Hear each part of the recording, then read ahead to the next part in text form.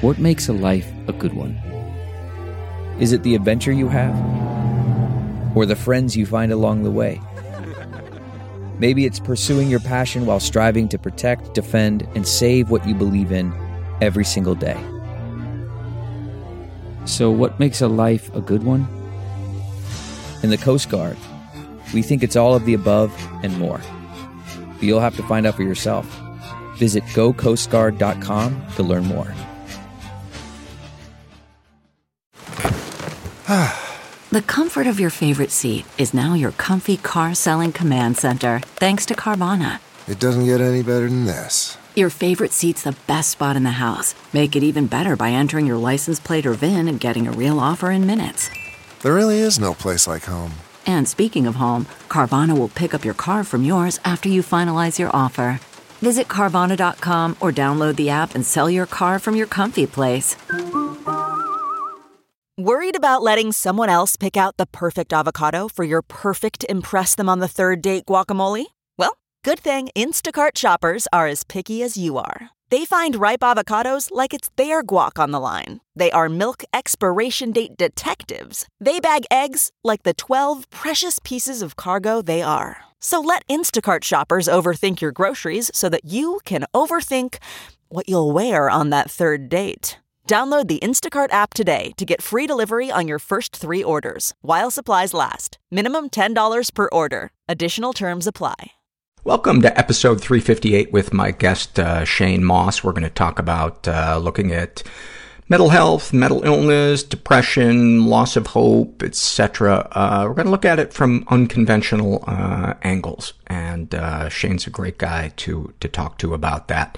My name, in case you were wondering, is Paul Gilmartin. This is the Mental Illness Happy Hour, a place for honesty about all the battles in our heads, from medically diagnosed conditions, past traumas, and sexual dysfunction, to everyday compulsive negative thinking. This show's not meant to be a substitute for professional mental counseling.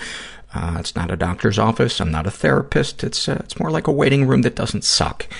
The Twitter and Instagram handle you can follow me and the show at is mentalpod, and mentalpod.com is also the website.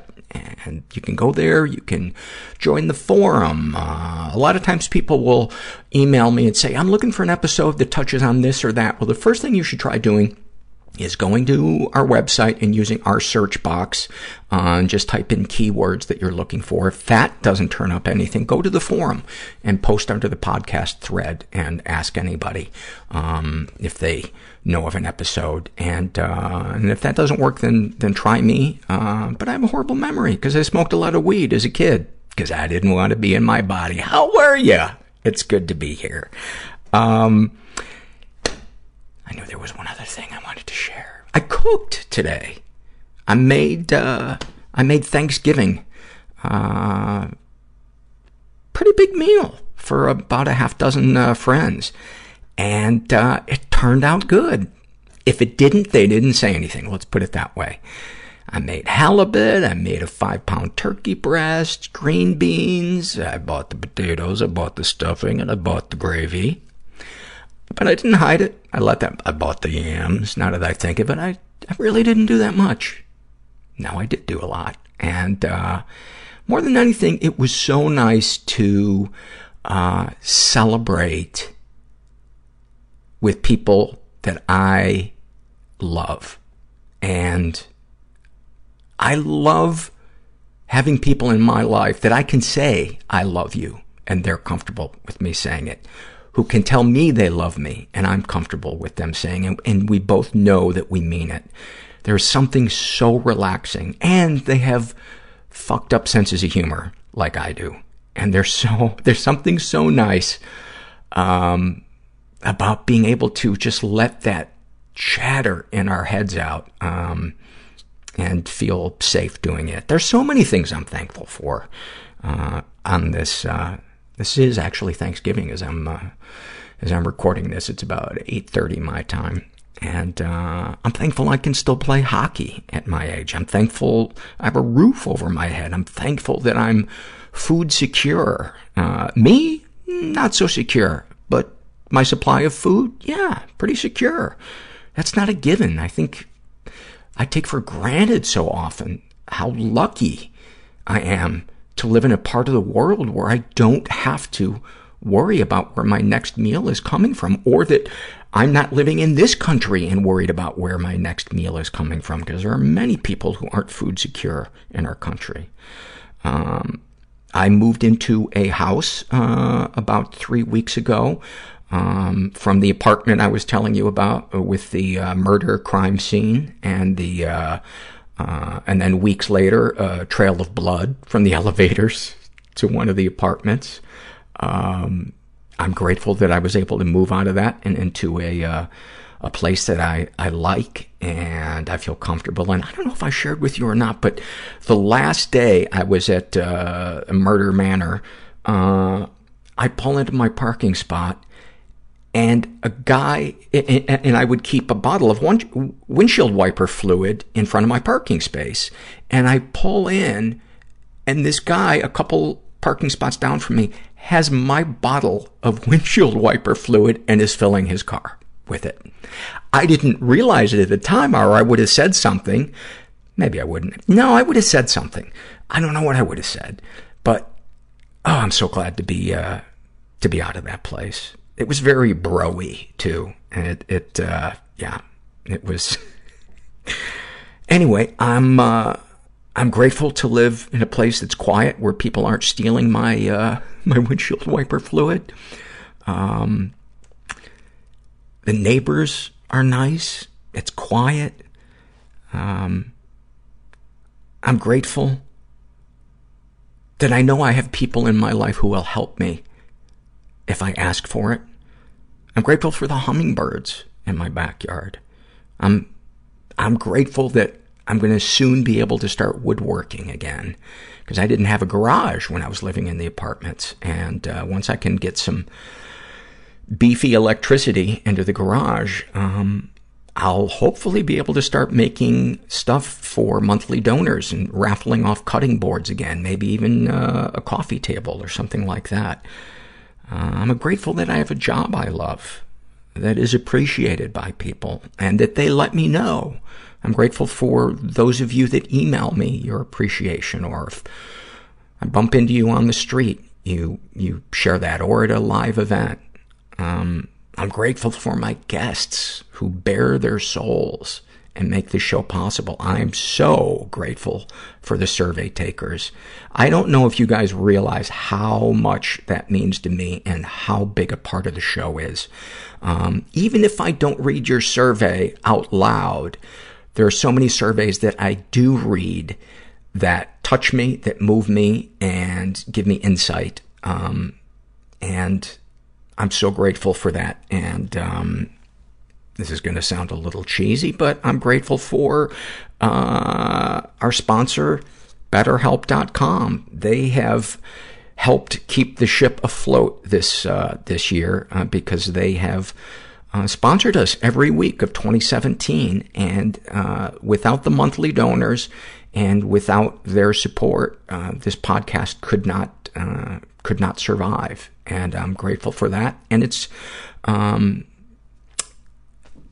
I love BetterHelp.com. I've been using their counselor for years. I share every week on the podcast, and you cannot overestimate the importance of having a weekly conversation with somebody who is knowledgeable about psychology, who can be objective, compassionate, who can be a grounding voice in your life, and who can help you feel heard and bring you back down to earth. Because I don't know about you guys, but if all I do is listen to the chatter in my head, I'm going to be somewhere around the rings of Saturn after about a week. So I'm grateful for their help. And if you want to check out online counseling, go to betterhelp.com/mental. I'll put the links to anything I mention on the podcast up on our show notes. Go to betterhelp.com/mental. And it's important that you put the /mental, then they'll know you came from the ads here. Fill out a questionnaire and they'll match you with a betterhelp.com counselor, and you can experience a free week of counseling to see if it's right for you. You need to be over 18, and I'm a big fan of it.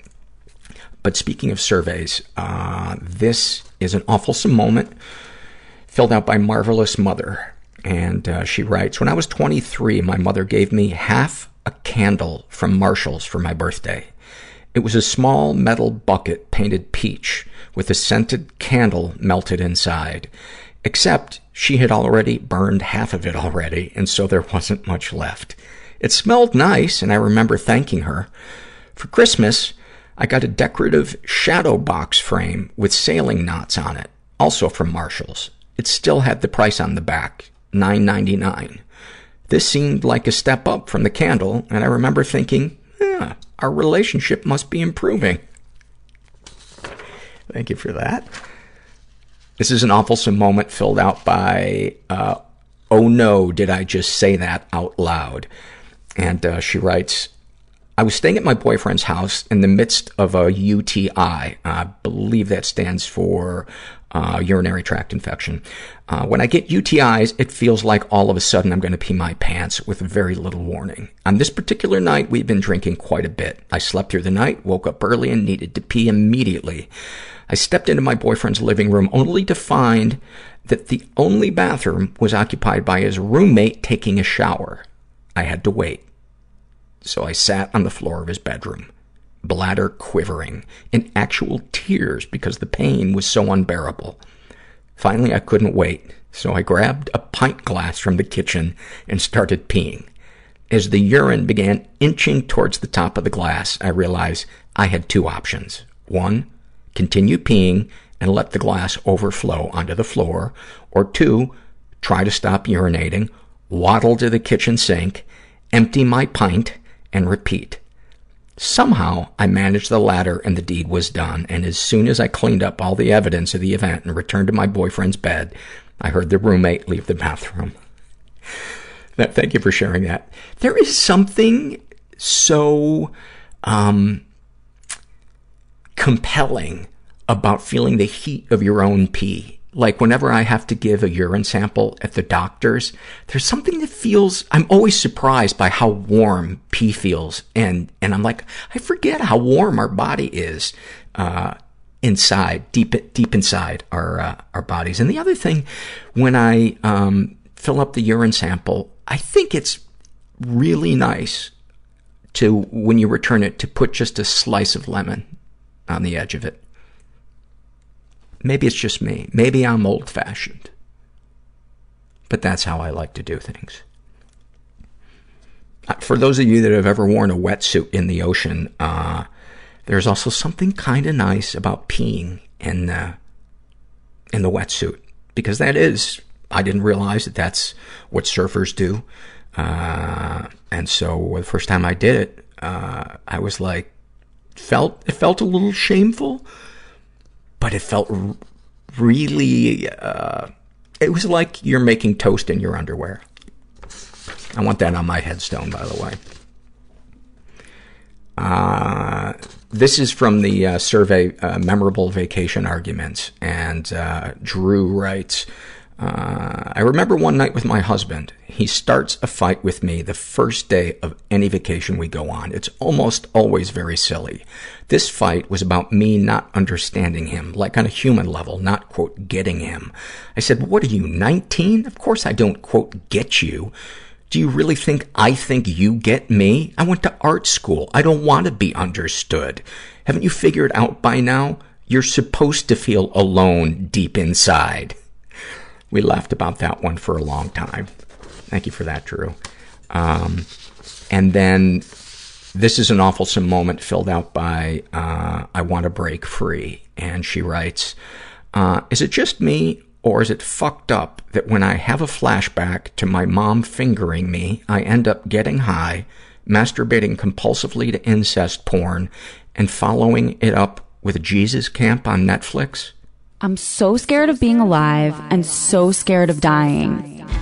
I was so lonely, but I couldn't bear being around people, and it hurt. I've just been very interested in dicks. I don't know how to let loose and just be. All my altars have different handwriting, different... Extremely anxious. Affects. I am most turned on when I am in fear. My first thought was I'm about to die. Stomach clutching despair. Ocean of sadness. I came out over the phone to them. I put myself on the Atkins diet in 4th grade.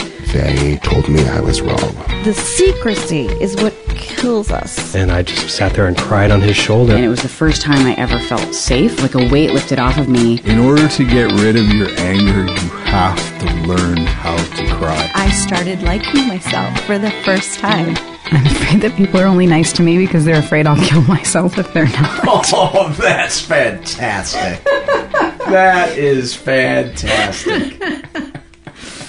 I'm here with Shane Mauss, who's a podcaster, stand-up comic, psychedelic. Would enthusiast be too strong of a word? No, not at all. I consider myself a psychonaut. Where would be a good place to start with your story? One of the things we definitely want to talk about on the podcast is your use of psychedelics medicinally. That's pretty much the only reason why I use them. Sometimes I go and, like last year I went to see David Gilmour live on some acid. Once in a while I get a few of my buddies together to go out in a cabin and whatnot. But that, I still consider that pretty therapeutic. But my use of psychedelics, although it didn't start that way, I had no idea. I was a dumb, reckless kid from Wisconsin that was just exceptionally rebellious. I had a very wholesome, sheltered upbringing that I didn't fit into in any way. I was raised super religious, and it was always very confusing to me. I didn't believe in any of that stuff, and then it kind of made me feel like a crazy person. I didn't know that there was such a thing as an atheist or agnostic or anything like that, and so I was like, am I crazy or is the whole world crazy? I didn't, made me kind of, and then, as a teenager, and teenagers are just kind of assholes anyway, for the most part, or at least I was. Maybe I'm just trying to blame that on teenagers in general. I was just up for doing whatever, and I stumbled across, psychedelics as one of the doing whatever rebellious things, and, I'm very happy for that, because I started getting chronic depression when I was about 10 years old. I would say is when I didn't know what it was at the time. Young. Yeah, it was really in between going from elementary school to middle school. I remember just kind of being exceptionally confused and about anything in particular. Like, a lot of it was religious stuff. A lot of it was with authority things, really not understanding any. My parents and I never communicated very well. They're really, really great, nice, wholesome people, but not big there's not a lot of sharing of feelings and that sort of thing. A lot of very Midwestern, you talk about weather and football and that's about it. And I just remember kind of just checking out of just life in general, and just really I never paid attention in school after that time. I never listened to anything that any kind of authority figure had to tell me. And and a lot of it was, as a young man, was just I kind of grew up a lot of my, especially one of my longer oldest friends was a real macho man, kind of person who so unfortunately I would sometimes try to emulate a little bit of that, which is embarrassing looking back at it. It's like not at all who I am. If we're so desperate to find something we can hang our hat on, yeah. How does the world perceive me? What's the best way I can authentically, fit in or stand out in a good way? Yeah. And I had, and this is something that still is an insecurity of mine, although I often feel bad for even being an insecurity, because I feel quite fortunate that this is like a big insecurity of mine, which is that I've always been just like exceptionally skinny my whole life. And when I was younger, that was especially when there's a lot of value on like being the toughest guy around and blah, blah, blah. That was something that, I didn't think any girl was ever gonna like me. Like all this ridiculous stuff, which so many people had it so much worse than I did, and especially now it's like, being someone that can eat whatever they want and blah, blah, blah. And you're tall too. Yeah. How tall are you? Almost 6'4". Yeah. So yeah, that was just like a kind of a big part of my upbringing. It wasn't, there was no like physical abuse or anything like that. There's a million people that have it, there's always food on the table and that sort of thing. So, but yeah, go ahead. When I just relating to psychedelics, when I did psychedelics for the first time, I think I don't quite remember it, but I was like, well, that was fun, and then I kept on doing them, and then after a while, I think it really emboldened my sense of empathy and really helped me kind of reflect on myself and see myself a little more objectively. And I don't know what my life would have been like had I not gone down that path, but I feel like I was definitely on track to be like a real fratty kind of douchey. Mm-hmm. There's a lot of like racism and stuff in my upbringing, and it's and like that was just what the environment was like. Anyone that you talk to, there was like one black kid in my high school, and maybe three. I just remember him in particular because he had the worst time. And then and where in Wisconsin was it, did you say? Outside of the city called La Crosse, Wisconsin. It's on the border of Minnesota and Iowa. I know La Crosse. I drank the beer La Crosse. Oh, yeah, a lot of drinking there. Yeah. What were the big breweries in La Crosse? Well, it keeps on changing, but it was old style. The worst beer ever. Yeah. They still don't make good beer. It's now some other... I think it's called La Crosse Lager, but they have the world's biggest six-pack, which is a brewery shaped like a six-pack. Quite proud of their drinking. Used to have most bars per capita in the entire United States, and alcohol's been kind of a thing that alcohol took me a long time before I liked it. I liked marijuana and psychedelics, and which never created any issues in my life.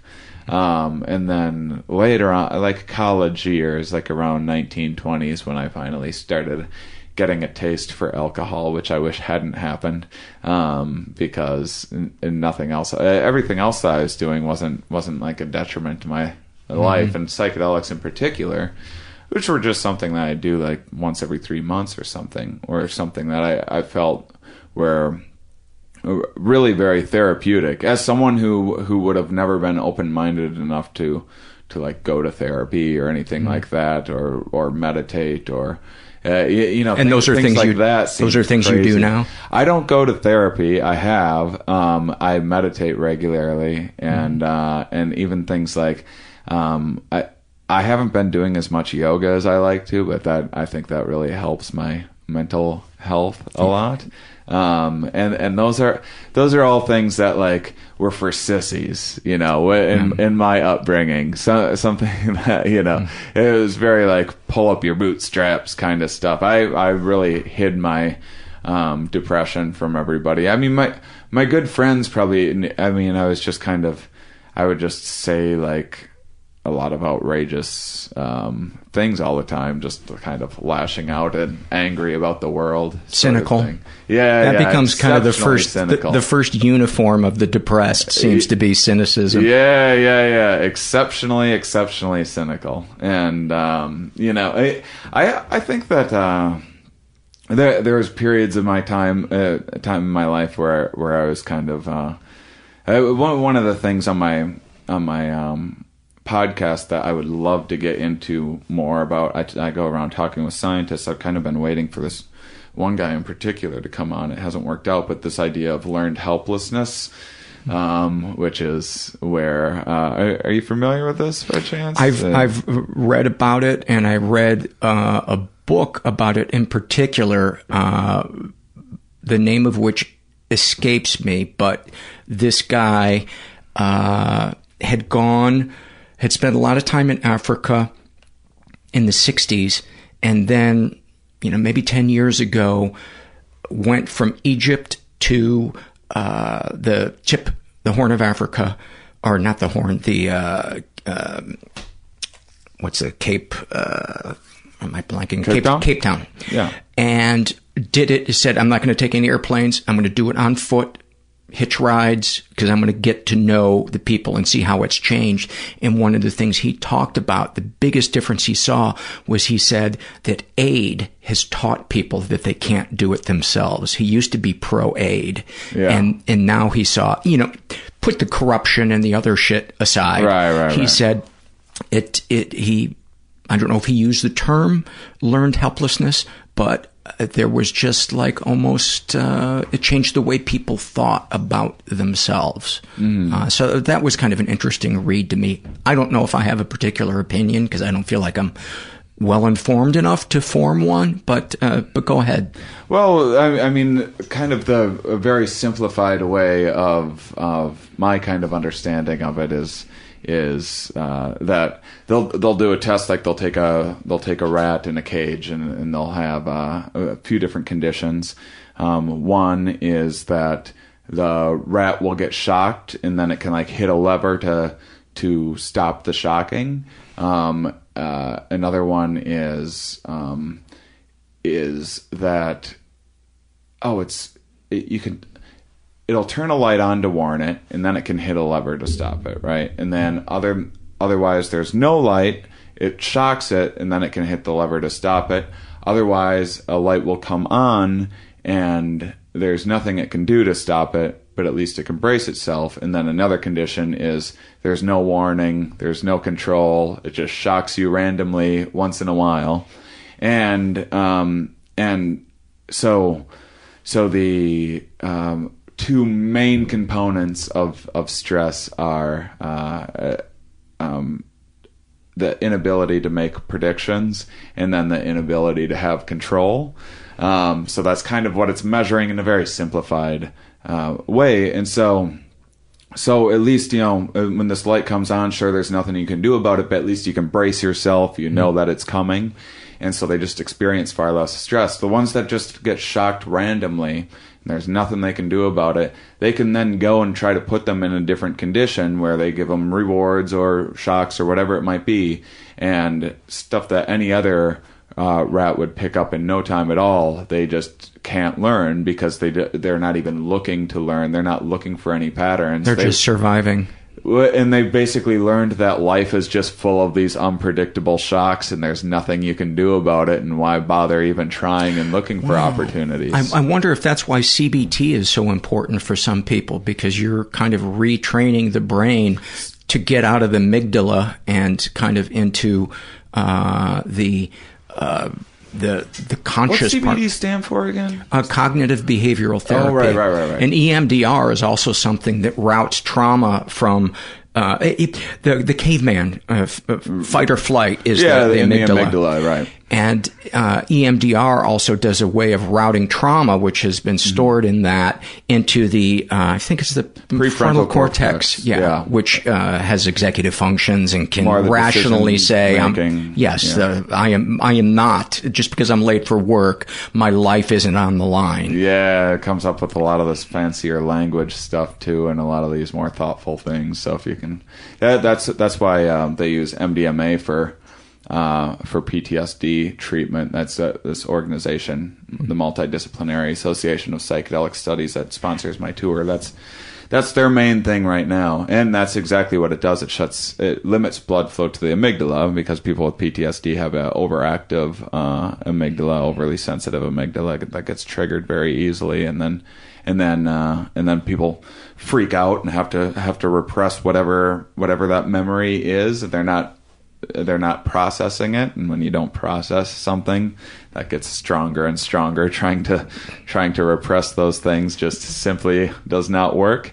But then it gives you something to project on Facebook onto somebody else, which is always nice.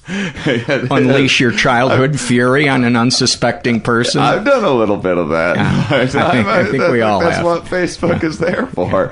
And then MDMA increases blood flow to the prefrontal cortex. And you're talking about the drug MDMA? Yeah. Okay. Which is otherwise known as like ecstasy or rolls or whatever. Which is, I would very much love to see things like that getting out of like the idea of, hey, let's do this stuff and go to a rave. Mm-hmm. And I would like to see it back in clinical settings, which is where it started. It was used for therapy. And would the using of ketamine also kind of fall into that family of using something? I know very little about ketamine. From what I understand, there's a lot of great research with ketamine in depression, and I've never done ketamine. I haven't looked into it much, but that's my understanding that it's good for depression. For me, mushrooms have definitely been the biggest thing for depression. MDMA, I don't really.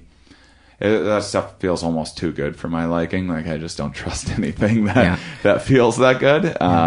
Great for someone that is, has PTSD and can finally like address some of these issues in a less terrified and kind of a loving way, and kind of able to forgive themselves and others and that sort of thing. I don't have any. So it's not meant. PTSD. It's not meant as a long-term treatment for depression. It's more just used as kind of a way to safely allow somebody to process something that's been it's just had about to be getting buried. It out. Okay. Yeah, this is like the difference between two people in the same foxhole or whatever situation. One guy has PTSD, the other one doesn't, and generally there's all sorts of individual differences, but just broadly speaking, usually the difference is the one person went home, shared his story, wrote about it, blah blah blah, got it out. The other guy was, for whatever reason, whether they were scared to talk about it or whether they thought it was disrespectful to the people that may have lost their lives or whatever, to complain about this thing, or just to we're in this kind of tough guy sort of environment, like I feel like I'm kind of familiar with. And those are the ones affected by PTSD, the ones that don't address it, the ones that don't get it out. And so their studies are just it's actually just 3 treatments of MDMA a month apart, and then they also have follow-up therapy visits, and then a year later they check back in with them, and 2/3 of the people no longer have PTSD. And so while they're under the effect of it, they talk about the trauma. Yeah. Okay. Yeah. It's a long 8-hour therapy session, and then there's other aspects of this too. I mean, part of it is just getting. An 8-hour therapy session can be really beneficial for a lot of people, but you're probably going to want to be on some sort of drug if you're going to be in therapy for 8 hours straight. So a lot of this, they also have a placebo, and people in the same placebo condition are also show diminished symptoms, just because they're actually getting good legitimate therapy and for these longer treatments and periods of time and everything else. So it's not just, this isn't just about drugs, but the drug does allow for it just kind of eases some of the a trauma lubricant. Yes, exactly. Just eases up on you a little bit. That amygdala can mess with a lot of people. Oh my God, yeah. And I was going to say something else about trauma or medicines. I can't remember what it was, but a game changer for me, because I've taken meds for 15 years, and it's always been futzing with this, taking one in, screwing around with the dosage, as prescribed by my psychiatrist. And the game changer for me was Adderall, which... really? Absolute game changer. I'd never known... I knew it was used for ADHD, but I didn't realize it could be used for treatment-resistant depression, which is what my psychiatrist says I have.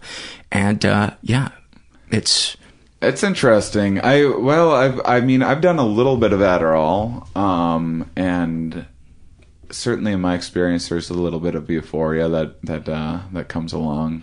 It was for the first maybe month there was, and I had been told by somebody who had also done, and I'm a recovering addict, so that's why I was hesitant to do it. But this person who was also sober said, don't listen to your addict because it's going to want you to bump up your dosage. But it will there's always just a little bit of a fall off. So if you just are prepared for that, just know that some of that euphoria will go away, but what will be left in its place is a baseline vitality. And that's what I found. And I have no desire to do more than prescribed. And many days or nights I forget to take one and don't. It's opened my mind. I guess my point is it's opened my mind to what I thought was, quote unquote, valid medicine for an issue. Yeah, that's opening my mind, you telling me that, because that stuff makes me nervous as well. As someone who I'm quite certain I have ADHD. I've never been diagnosed professionally, although I dated a therapist for a while. So it was like she ran a few kind of diagnostics, and that's what led to the breakup. Shane, I'm just crunching your numbers, and I need my space. But I sort of really love my ADHD for many creative ways, and then it causes a lot of problems with me just not being able to get just very fundamental things done that just need to be done. Taking care of just like bills and stuff like that, just like paperwork kind of stuff that's super easy that I'll just put off for months. Oh yeah, I used to joke that my mail had snow on top of it. It just gets so high. I know, mine too. I definitely I had an Adderall not too long ago, and I felt like, and it was I took it because I had a very long drive overnight, and I had to fly out at like 7 a.m. or something. I had a 4-hour drive to get there, but I had gone through one of the first major bouts of depression that I'd had in close to a year, which it was amazing. Like a year ago, my depression, which I was just used to having like almost every day, not completely debilitating, like can't get out of bed every day, although those would come pretty regularly, but it just went away. The color gets sucked out of the world, that kind of depression. Yeah.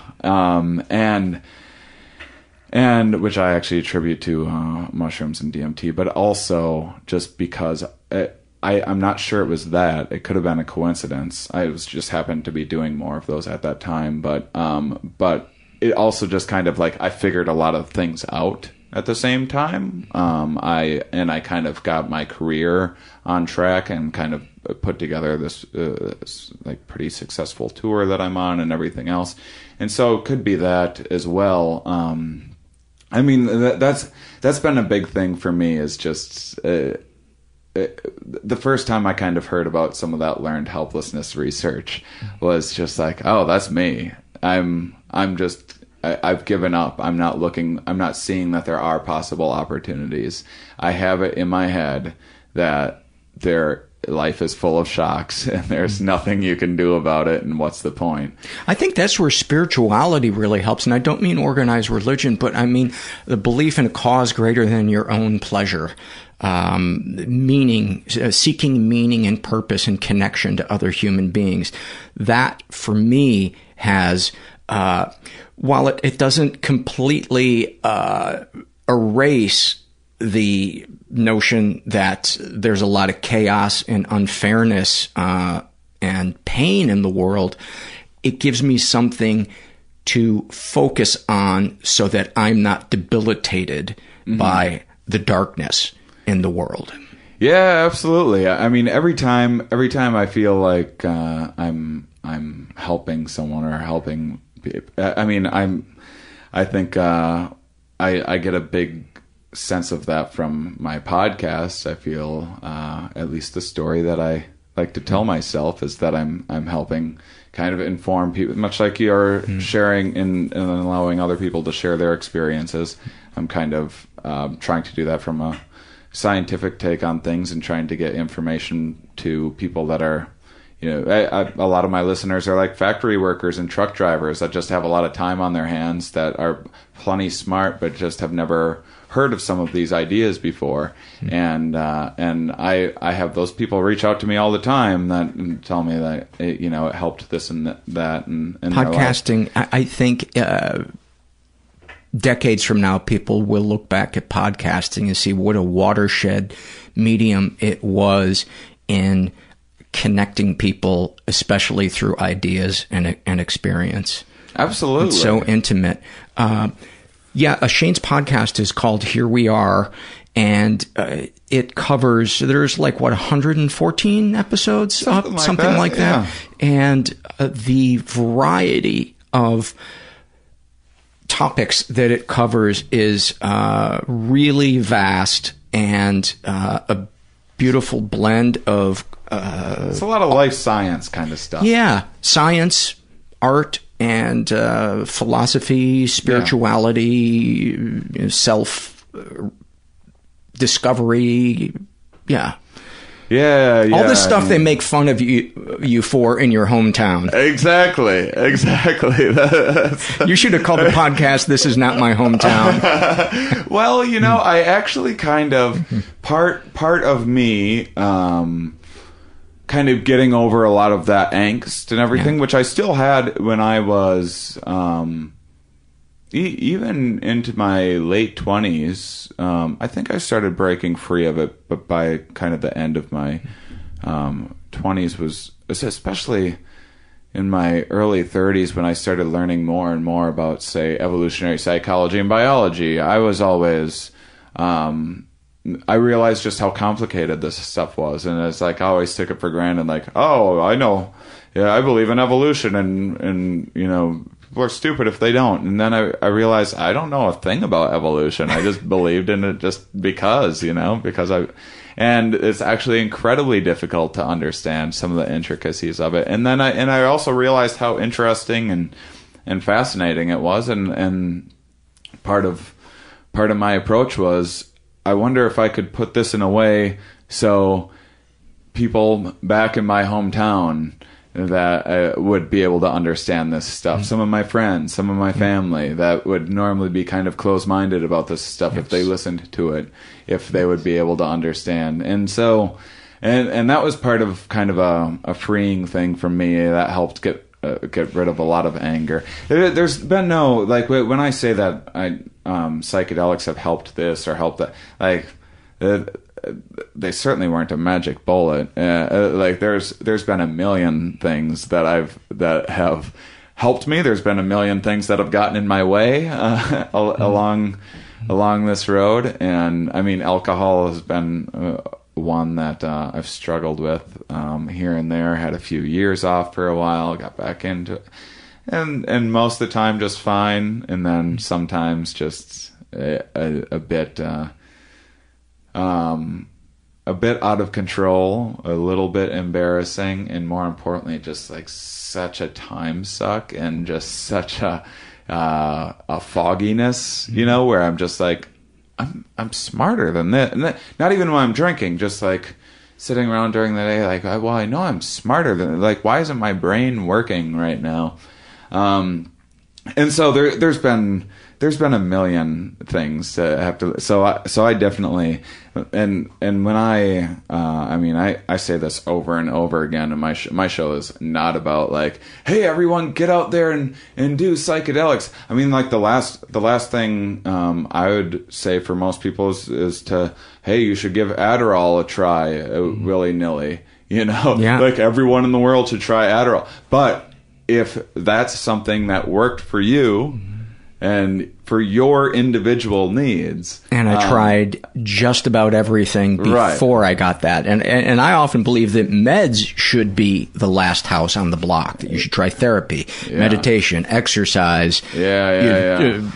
Finding people to connect with, being vulnerable, learning to be honest, learning to recognize who's safe to open up to and who isn't, and on and on and on and on. Yeah. Also, stand-up helped a lot. Just that it forced me to journal, I think, helped get a lot of stuff out. Helped, I think, kind of when this is all part of mindfulness, when which I've only been meditating for like 4 years now, but I realize now, looking back, so much of what had helped me was just learning mindfulness in these kind of indirect ways. Once you're able to kind of, it's one thing to feel something, but once you're able to kind of articulate it and understand it a little more specifically, then you can, one, recognize it for what it is, two, figure out what to do with that information if you need to do anything, and address it, how even positive things, I don't think it's just about like, I think another big thing was I was so focused on my depression and so kind of blind to so many of the good things, and through some of this journaling and everything, journaling about some of the good things and understanding some of those a little clearer, and kind of how to feel that way a little more often, and knowing what worked and what didn't. I remember a big I wanted to be a stand-up since I was like 10 years old, and I remember when Comedy Central came around, I'd watch every stand-up there was on Comedy Central. Once DVR was around, especially, I would record every stand possible, and my big dream was, if I just got a Comedy Central Presents, a 30-minute special, man, that would just be great. That's all that I'd ever need, and I got one, and it went great, and it was fantastic. And I remember after the taping, going to this bar afterwards with that rented out, and family and friends, and it was this big exciting night, and I just remember sitting there being like, oh, is this it? Yeah, well now what do I do? And so there's so many things like that helped me understand things like that I didn't know especially until I got more into science, about the act of kind of focusing on the process rather than these kind of external goals, more of the intrinsic rewards. And which would fall under the category of mindfulness, absolutely, i.e. just staying in the present moment, not dwelling on the past, not obsessing about the future. Absolutely. And you also, like, I go back and forth with some of that stuff too, and it's just like, they're like, be here now, kind of stuff. Like, I get it, but it's hard. How much planning went into writing a book called Be Here Now. You still, it's definitely really about balance in my way of thinking. But it's still, I hate how much I beat myself up for past stuff, but some of those memories are also about learning and making sure you don't make the same mistakes. I hate that I worry about the future, but part of worrying about the future makes it possible for me to plan new shows and put together new ideas. And I think there's a big difference, too, between having goals and planning for the future and obsessing about the things that you have little or no control over. That is the stuff that's a waste of time. And by the way, I did a Comedy Central Presents, and the audience hated me. And I was up in my hotel room afterwards, and I was watching the movie adaptation, and there was a line in it that I felt like was the universe putting its arm around me. Yeah. There was a line that said, "Who you are is not," and I'm paraphrasing, "who you are is not who loves you. Who you are is what you love." Mm-hmm. And I thought, yes, it's the energy I put out, not how much energy I get. Yeah, and that really, really helped me. But fuck you for having a good set. There was one other thing that I wanted to touch on. You know what? I'd like to. Oh, I know what it was. You talked about the environment that you were raised in as a kid, where emotions just weren't discussed.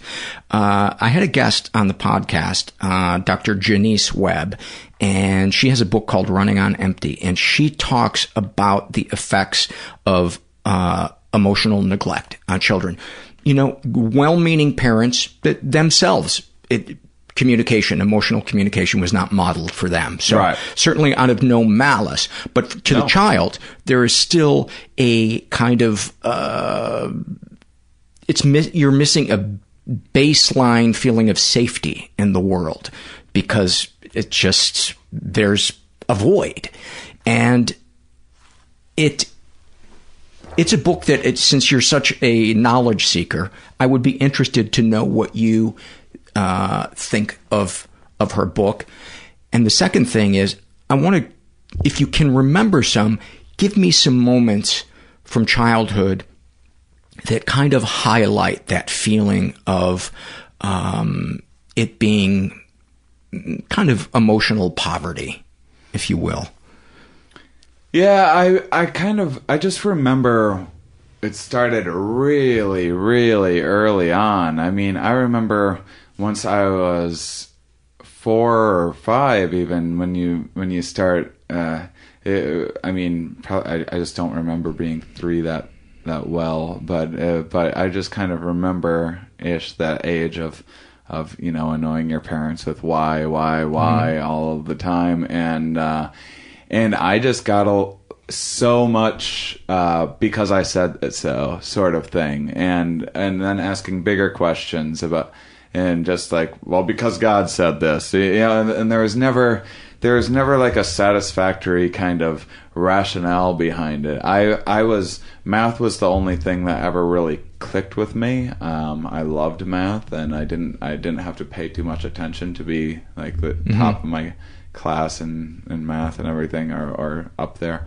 And I think my brain is just a little more kind of analytical. And I just never got satisfying answers. I felt like I learned really early on, and I wish maybe a specific example will come to me. But I just remember this feeling of first not getting satisfying answers, nothing that would really make sense to me, and then starting to have this feeling that these are like questions you're not even really supposed to be asking, like these are kind of inappropriate questions. I remember, when you're young and you like start toying around with like swearing or talking about your balls or something like that for the first time when you're a little, 7-year-old or whatever, and kind of being scolded by your parents. I remember having that same feeling, just asking about, what happens when you die, or what does life mean, And it's interesting what a instinct that is too, to search for that, because I mean 5-year-olds aren't saying anything terribly sophisticated. Yeah, you know, that's not there's not any huge big philosophies coming out of too many 5-year-olds that, you know, everyone's taking note of. And but somehow they're still coming up with, like, what happens when you die, and, you know, what's the meaning of life, kind of stuff. I think it's just so instinctual. It's just something that we're born with. In my way of thinking is that it's kind of this evolved goal assessing and software that kind of is constantly looking around at the environment and figuring out kind of, what's the direction, and the idea that there is a singular direction is, rather than a thing that you're going towards, the idea of it that you're searching is more a thing that's kind of poking you in the butt in like kind of an arbitrary direction. I don't even mean that in a negative way. I mean that in a you know, you just kind of got to stay moving. I think that's the evolutionary purpose of fear. Yeah. And I think fear kept us alive, but I think it, not the degree to which we now still have that residual muscle in our, and obviously, you know, I don't mean a literal muscle, but I think our worry served us when we were living in a cave, or maybe even medieval times. But I feel like now maybe that part of the brain is working against us a lot of times. This is called the negativity bias. This is my last album, My Big Break, about breaking my feet, was actually it was meant to be a special about negative emotions and why we experience them and how they evolved. And then I broke my feet, which fit very well into the premise. And so it ended up becoming an album about breaking my feet, but I was already doing most of the material before that happened. And but yeah, that's called the negativity bias. And the idea is that there's a higher. This came out of engineering. So when you build a smoke alarm, you have to assume that you can't make a perfect smoke alarm, that it's going to be susceptible to errors. It can err in two ways. It can either not go off. It can either go off when you know the pizza's burnt or whatever, and that's annoying, and that's a cost. Or it can not go off when there's a real fire and then people die, and that's a tremendous cost, a much heavier cost. And so they intentionally bias smoke alarms to make them far more susceptible to. So now it does go off a lot more often when you're just burnt some toast or whatever, but at least we know for sure it's going to go off when there is a fire, and our brains have kind of evolved to be in that same way. Now we live in a modern environment where we don't have anywhere near the number of threats. Although I guess it depends on where you live. It depends on where you live, but it's also, humans have evolved this unique capacity for forethought, and we don't know if we're able to reflect further back in time than every other mammal. I would think that would be the case, but we can now, rather than being something that's vigilant for a predator in the environment that might attack us, now we're worried about our 401ks and even what's going to happen after we die. That's how far into the future we can think, and that's which is the opposite of presence, which we were just talking about. Is the opposite of mindfulness. Absolutely. Yeah, it's like when we're our fear, when used in the moment about what is right in front of us, is a tremendously good thing. You know, we get hyper focused. I guess we're assuming that we're not panicking about something. And anyway, I forget that little side branch I went off on. Like say you're tripping or something like that. All of a sudden, your reflexes can take over and zero in and straighten you out. Yes. Go ahead. But that's not always. I mean, that's not always necessary when you're not tripping or in danger. Well, it's interesting. We have a survey on the website called The Struggle in a Sentence, and people describe various issues. They try to put it into one sentence, for instance, depression or anxiety. And the one I see over and over that people describe anxiety is when you're tipping back in a chair and you start to go too far back, it's like that. Or you're slipping on the ice, so it really is like that fear part of the brain thinking, I'm going to get hurt. Going back to your parents, it would be fair to say that they were not contemplative people. They were kind of. I think that my mom was not a terribly contemplative person. I think that my dad kind of was, but kind of kept all of that hidden from I think that I was very. Now, as an adult, looking back, I think that my dad just kind of went through similar things and just learned to kind of keep to himself and, keep your head down and don't, and kind of don't talk. I mean, this is, I feel like a big part of the environment. And I mean, my dad now as an adult tells me all the time, like how much he has to just bite his tongue around a lot of the people in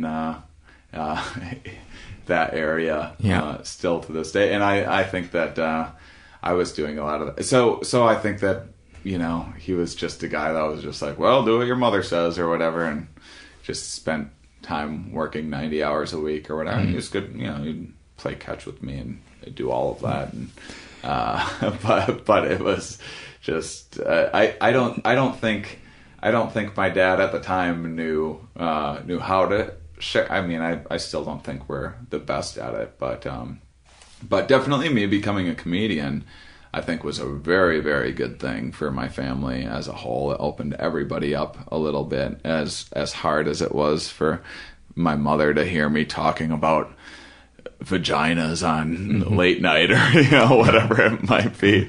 It ultimately kind of loosened everybody up, and we definitely have now in my adult life, and maybe that would have been the case no matter what, but definitely have much more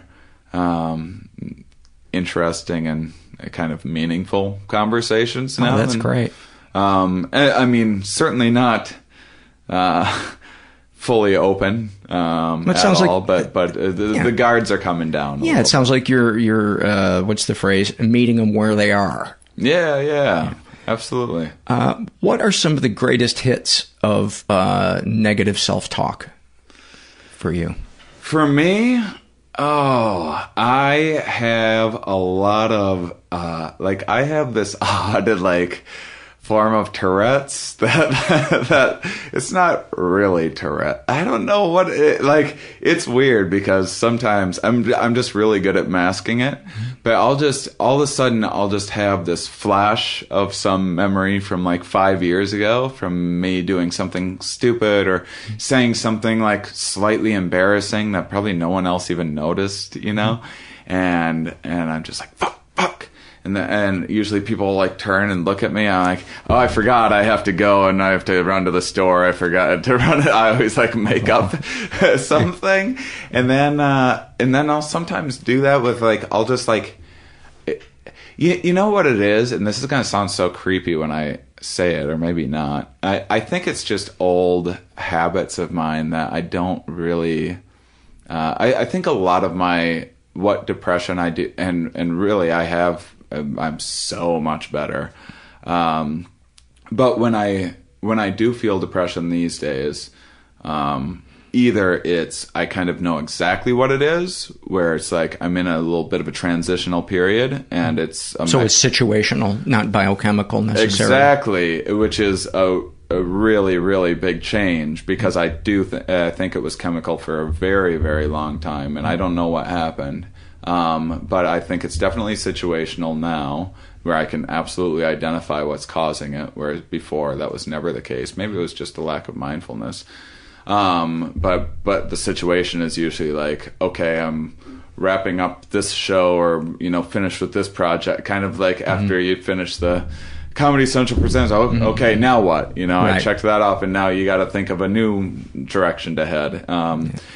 that will, which I don't mind so much because I'm like, this is functional. This is making me sit back and be contemplative, and I'm getting in my head, you know, and I know at the end of this, I'm going to sort out I'm going to come to some conclusion, and I'm going to have some new direction. But then some of it is just out of nowhere, a little more chemical, which doesn't happen very often anymore. And that I just think is just old habits of just having every day been, you know, old wiring, multiple suicidal thoughts and things like that, where it just doesn't even really make sense anymore. And now when you say suicidal thoughts as a way to soothe yourself that there is an exit door, or in I am really close to actually wanting to do this?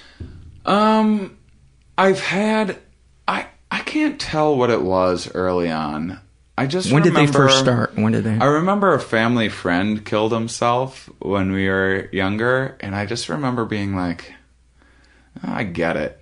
You know, and like when Kurt Cobain, it was like Nirvana's my first love, when he killed himself, I was like, yeah, like I understand. Like this world is pretty miserable, and that's not necessarily what although some people have made the argument, some scientists have made the argument that depressed people are seeing the world more clearly, and that everyone else is seeing it happy people just aren't paying attention.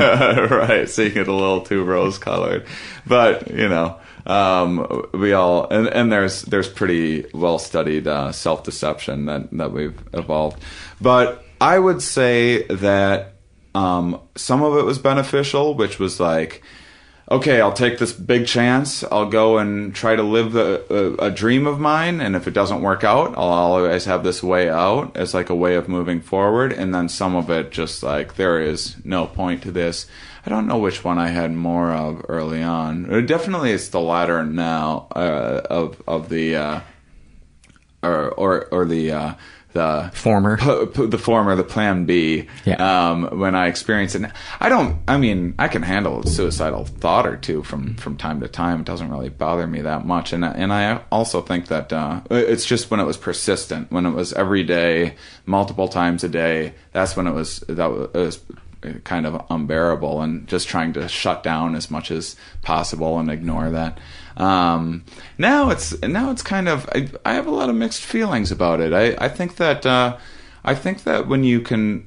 closer that you can kind of come to, I've always had these rock bottom kind of points and moments of just wanting to die, and or with alcohol, or with financial difficulties, or whatever it might be, or of just like not being able to produce anything or be productive for like 2 months at a time or something. And I feel like I've always come away with those with some of the most interesting and thoughtful and creative ideas that I've ever had. I mean, fortunately, I have a creative occupation, so I can make use of them. But I think that there's a part of the brain when you get to when nothing matters, when really nothing matters, because we're all tied into these ideas of meaning, and once all of those kind of dissolve, I think that your brain can make new associations that simply weren't possible and often before. Are so simple and elegant. Yeah. And they're Yeah. It's like the ultimate garage sale for your brain and your soul. Yeah, absolutely. So what the fuck have I been lugging this around for? I know, and I think that's why now I just kind of experience it, you know. I'm like, well, you know what you're going through right now, and you know that at the end of this, you're going to come up with, you know, one of the best pieces of material you've come up with in a year, or you're going to think of a new podcast project or book project, or, you know, whatever, like, new thing that's going to motivate you and drive you forward, and you're going to get excited about it. I mean, I sometimes do feel like maybe I'm toward the side of like a little bit manic depressive, but also I think all these things are like, you know, rather arbitrary labels sometimes too, and how much is it, you know, how much should we be categorizing these things, you know, and how much do you want to let things like that define you? So these are all things that I kind of go back and forth with too. But the main point, something that I think has been the most beneficial was just kind of learning an appreciation for some of these negative, like, I mean, no one wants to experience pain, but if you didn't have your it ring when you hit the table, problem. It reverberates through the no problem.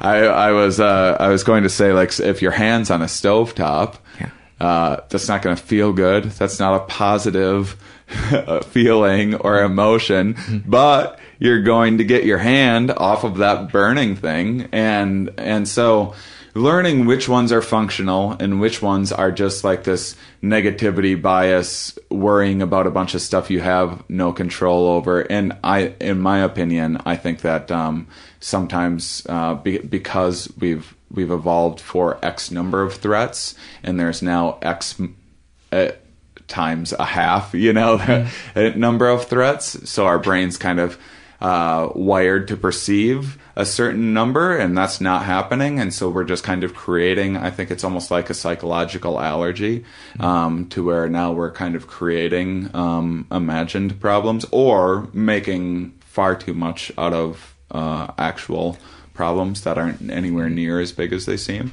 I think just about everybody's, and especially addicts, I think just about everybody's crystal ball is broken.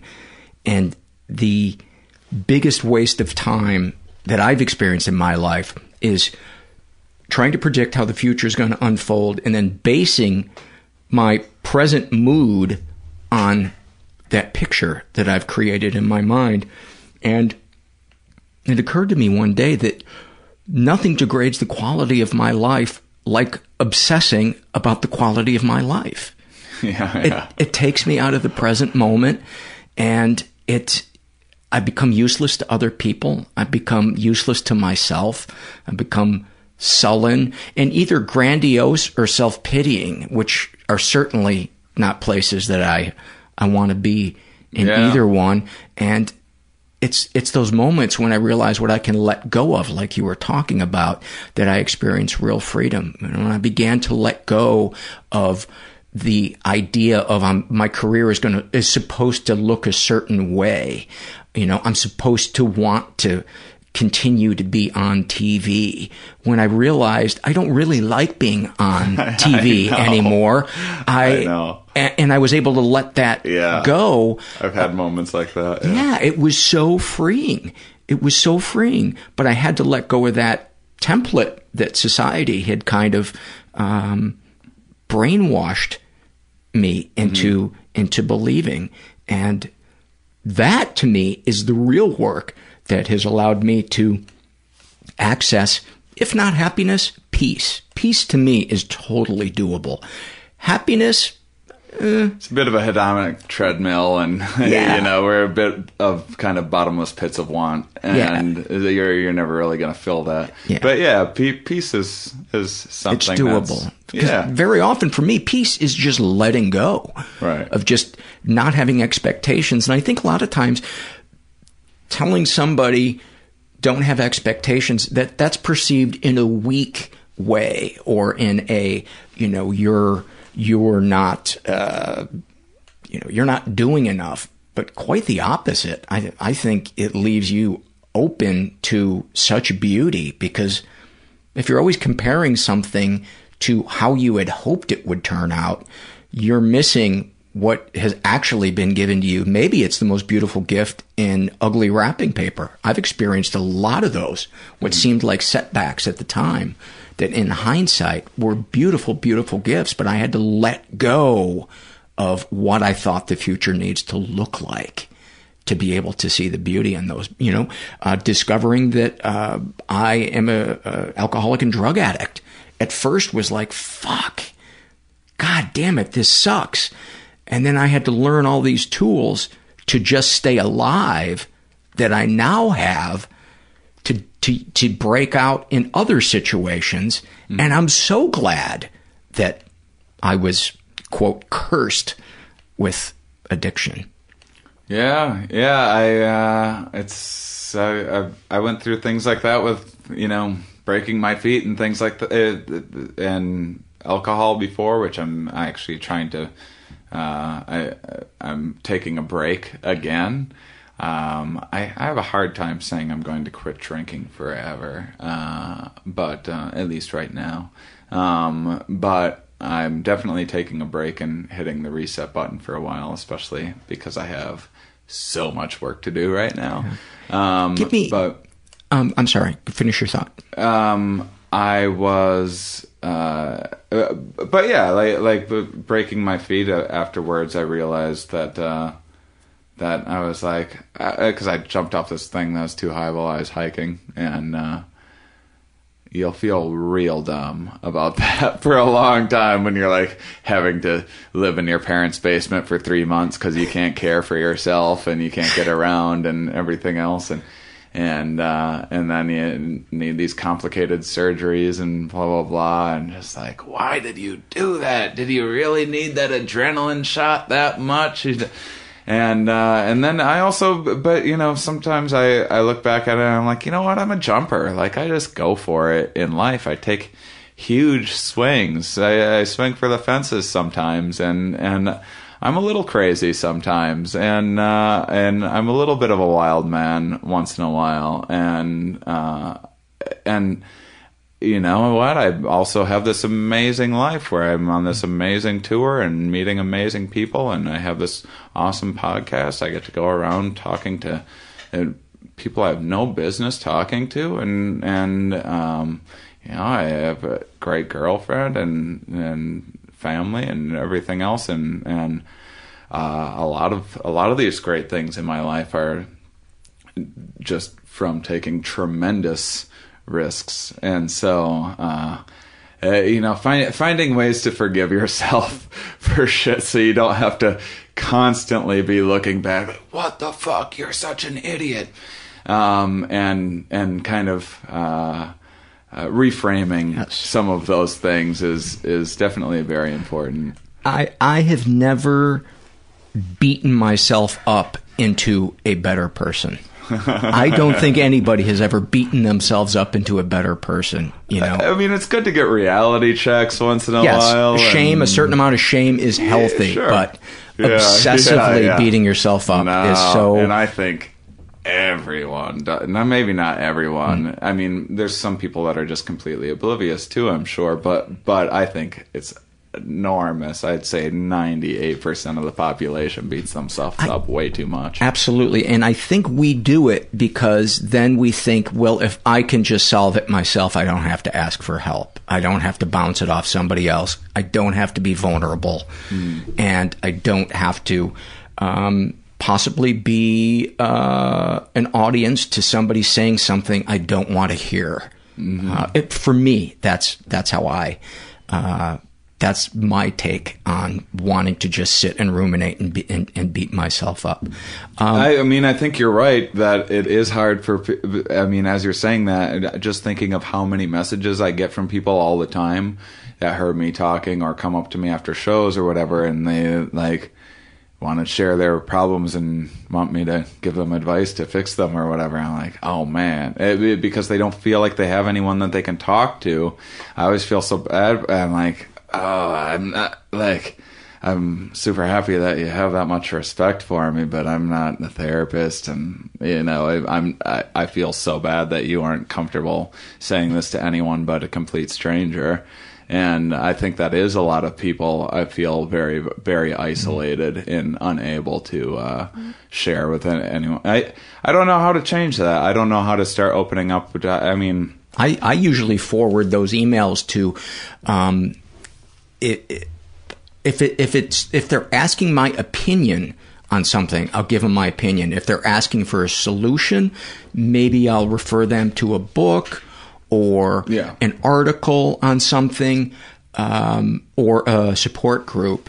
As far as somebody wanting me to, quote unquote, fix them, I have to say I'm I'm not a therapist. This is above my pay grade. I'm a jackass that tells dick jokes. But I think a lot of times people just want to be heard. I think so too. I mean, and it's not. I'm not saying it in like a negative way. No, I mean, that didn't come across. I find it like flattering, incredibly flattering. But I also, I mean, that's also just. Like sometimes it's like, whoa, you're putting a little too much responsibility on, and I can't have that sort of liability. I'm not. And I think it's because they sense a safety in somebody, and that's what I think more than anything we want in our life is a handful of people that we can be ourselves around and be safe. Yeah, and then I mean, that's part of the beauty of podcasting is we. Are able to do the it's the more vulnerable, the more genuine we are, and everything else, the more people respond to it. And so us as comedians and podcasters, we kind of there's no real harm in us sharing and making ourselves vulnerable. We in fact kind of get rewarded for doing that. But and isn't it deep down what we really wanted to do with our stand-up, but instead kind of put a glib coat of armor on? Of course. That's why I'm getting out of the comedy clubs. That's why I'm doing my own things and why I stopped running too. Independent shows and just doing my own thing and exactly what I want to be doing. And I realized that a long time ago that I was kind of done with the just telling jokes I still have like let's be silly for silliness sake. I have a separate club act that I do, and it's fun to do once in a while, but it's not what I'm passionate about. No. Babysitting drunks gets tiring after a certain amount of time. It does. And there's so many other ways to express yourself creatively. Thank God. Yeah, I mean, I think podcasting is amazing, and it definitely it's very freeing. I mean, I did a lot of factory work and things like that, and this is definitely factories aren't really a great place for sharing. I mean, sometimes you would like really get down to what are we doing here? What is it all about? Yeah, because stamp. What is? I mean, really, stamp business. yeah, over and over again. But definitely, there's also you can't make yourself too vulnerable, or no, you're not a man. You're not going to fit in. Yeah, you're gonna. Yeah. Anything else you'd like to share before we wrap up? No, this has been wonderful. I love talking to you. These are my favorite kinds of conversations to have. Me too. I'll put all the links up to your stuff. Sure. In the meantime, just give me ShaneMauss.com, MAUSS. Yeah, ShaneMauss, Here we are, podcast.com, at Shane Comedy on Twitter. And what is the name of the tour? It's called A Good Trip. Okay. Shane Mauss. It's a 2-hour solo show about psychedelics. It's like a third funny stories about my experiences, a third stand-up about psychedelics, and then a third like very TED Talky, very kind of informative. So it's a little different than your regular stand-up set. So it's been so much fun, and people love it. The more information I put in, the more people like it, and that was one of the scariest things, first putting it as a stand-up to go for a minute or two without a laugh. Oh my God. As just really putting yourself out there, compared to a regular club, and people really respond to it, and those are usually people's favorite moments. They are. Thank you, Shane. Thank you. Many thanks to Shane. As I mentioned earlier in the podcast, I'll put links up to any things that I mention on the podcast up on the show notes on our website for this episode. If I haven't mentioned it to you yet, one of the ways you can support the show, a couple of different ways you can support the show. You can become a one-time donor through PayPal, or you can become a monthly donor through Patreon for as little as $1 a month, up to as much as you want to give. And through Patreon, I'm able to give you guys rewards, tier-based rewards, not TEAR. We all have enough tiers in our lives. We don't need those kind of tiers. And then, give you tier-based rewards when you donate monthly through Patreon. The other way you can support the show is if you're going to shop at Amazon, enter through the link on our homepage. And it used to be only for Amazon in the U.S., but now our link works for Amazon in Canada and the UK. And what Amazon does is when you buy something from them, they give the podcast a little bit of money. Actually, technically, they give it to me because the podcast is not nonprofit. But it helps the show greatly, and it doesn't make the price of what you're buying any more expensive. And the other way you can support the show non-financially is spread the word about it through social media. That helps a lot. What if hiring could be easier, more streamlined, and less time-consuming? So even when you're busy, you could still be smart about the way you hire. With ZipRecruiter, you can post your job to over 100 of the web's leading job boards with just one click. Then ZipRecruiter puts its smart matching technology to work, actively notifying qualified candidates about your job within minutes of posting so you receive the best possible matches. That's why ZipRecruiter is different. Unlike other hiring sites, ZipRecruiter doesn't depend on the right candidates finding you. It finds them. No wonder 80% of employers who post on ZipRecruiter get a quality candidate through the site in just one day. ZipRecruiter, the smartest way to hire.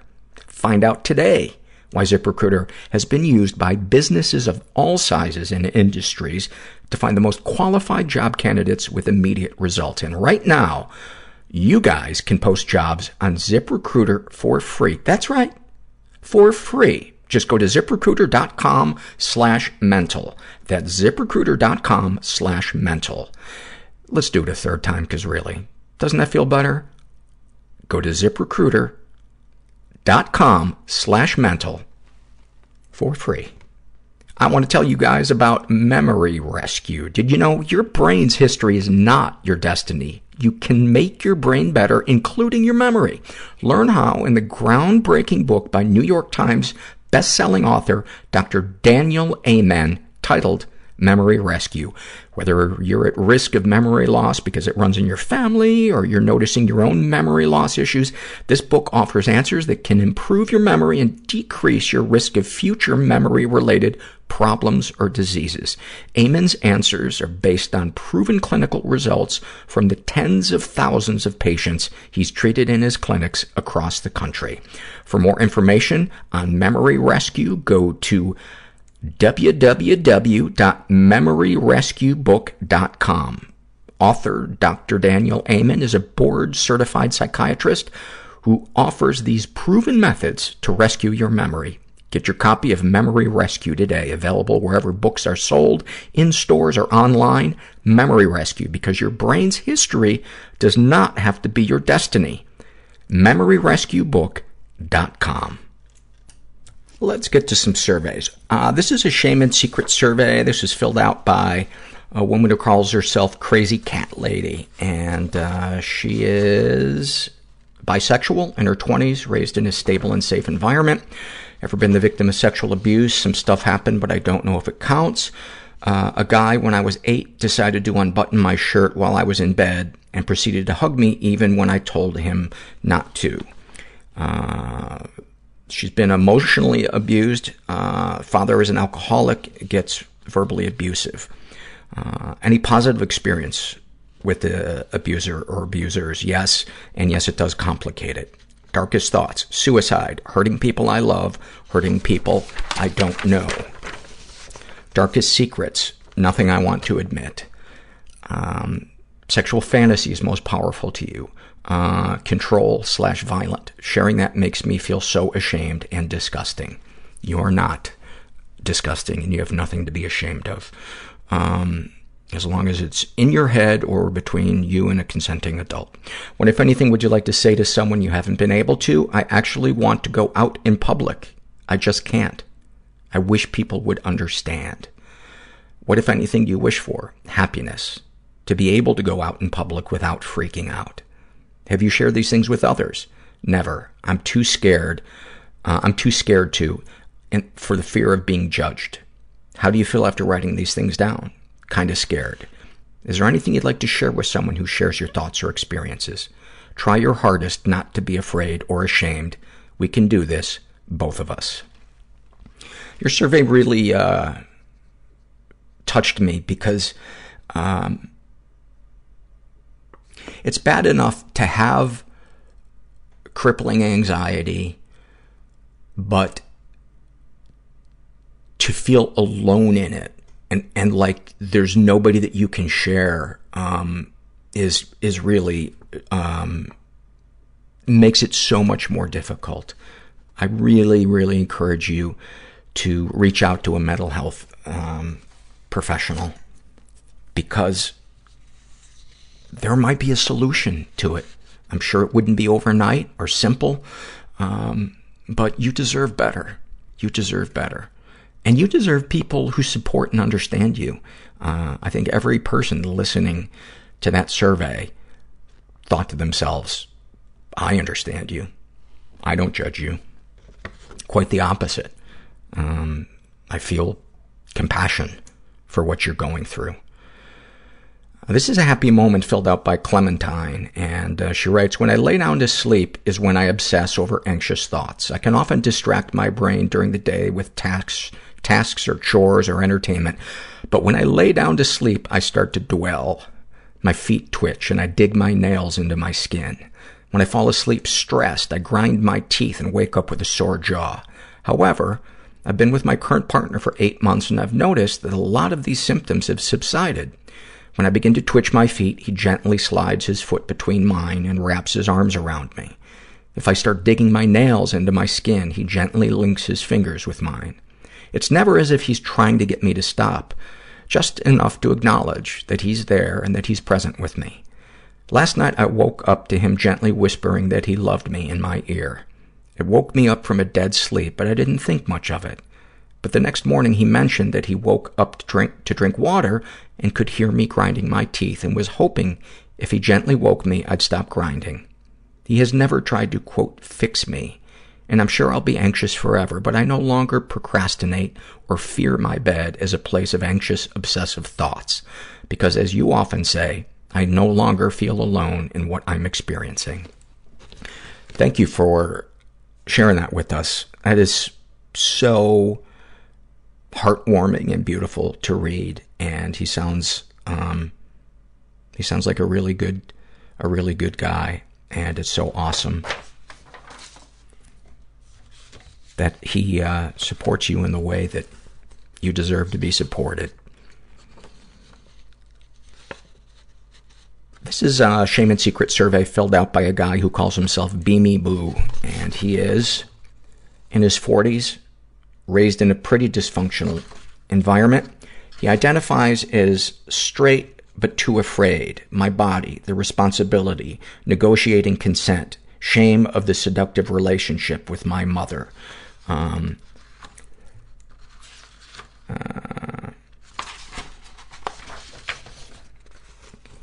Ever been the victim of sexual abuse? One, he reported, and the second one, that's interesting. I'm confused here because he checked off two things. Yes, I reported it, and no, I've never been sexually abused. He writes, another boy pissed on my head in front of a group, which included older girls. That must have been horrifying. He's been emotionally and physically abused. There was an intensely sexual atmosphere in our house when I was young. My parents got ridiculously angry in private, and I have an abiding fear of them as a result. I was bullied and beaten by other children. I was punished and humiliated by teachers for acting out, not being old enough or safe enough, to point out that my dad was becoming a full-blown alcoholic, from which he eventually died. Any positive experiences with the abuser or abusers? I have positive memories, but there are no feelings attached to them. The feelings of terror and being hunted and left that remain contradict these, quote, scenes of a happy life with them. Darkest thoughts. I want to eat people, or at least put them in my mouth and taste them. I feel like that is the surest way to know them. I also want to mark them in some way so that others know that they are attached to me. You could construe those as descriptions of kissing and stroking, but it feels shameful because I feel scared of not being able to stop, of going too far, and not being able to discriminate between different people. Darkest secrets. I saw 2 guys approaching to rape a homeless woman. She resisted very loudly, and I called the police, who were kind of indifferent. I was terrified. It's 6 years later, and I still am. I threw away my future, or one I was heavily invested in, just so I could get away from and avoid continuing to interact with and depend on someone who revolted me to the point of suicidal ideation. A friend of mine told me she was gang raped. We were both 15. I listened, but I didn't know what to do for her. That was 30 years ago. My dad told me his dad was a soldier in World War II. He said he was, quote, too good at killing. It was the only thing he ever said about him. His dad physically abused him and hospitalized him repeatedly as a small child. His dad died of alcoholism. My childhood friends who bullied me tried to force one another to have sex with my sister. She was 5. I walked in on them, and they didn't stop. My mother walked in shortly after. Wow, you have been through so many, many things. Sexual fantasies most powerful to you. Being in a straight, long-term relationship with a good job and a happy family, parents who are proud of me, a boss who respects me, in-laws who are grateful to me. In the midst of this situation, I have normal, vanilla, consensual sex with my sensuous wife that brings us close physically and emotionally. Sharing that, I feel a sense of peace and utter despair, because it may always just be a fantasy. But also, I don't know if it's important to me or if it's just envy. It's very painful emotionally to fantasize about, but unavoidable. What, if anything, would you like to say to someone you haven't been able to? I don't blame you. I can't blame me. Shit was real and continues to be real. I need to live. I don't need your permission for that. Because a lot of the neglect and trauma defies attribution. Why haven't you been able to share that with someone? Because a lot of the neglect and trauma defies attribution. Someone or a lot of people should have done something and didn't. People, victim and bystanders alike, didn't know what was happening or didn't know what to do about it or just thought they'd survive it without consequences. It continues. What, if anything, do you wish for? To tell the truth that comes out of me.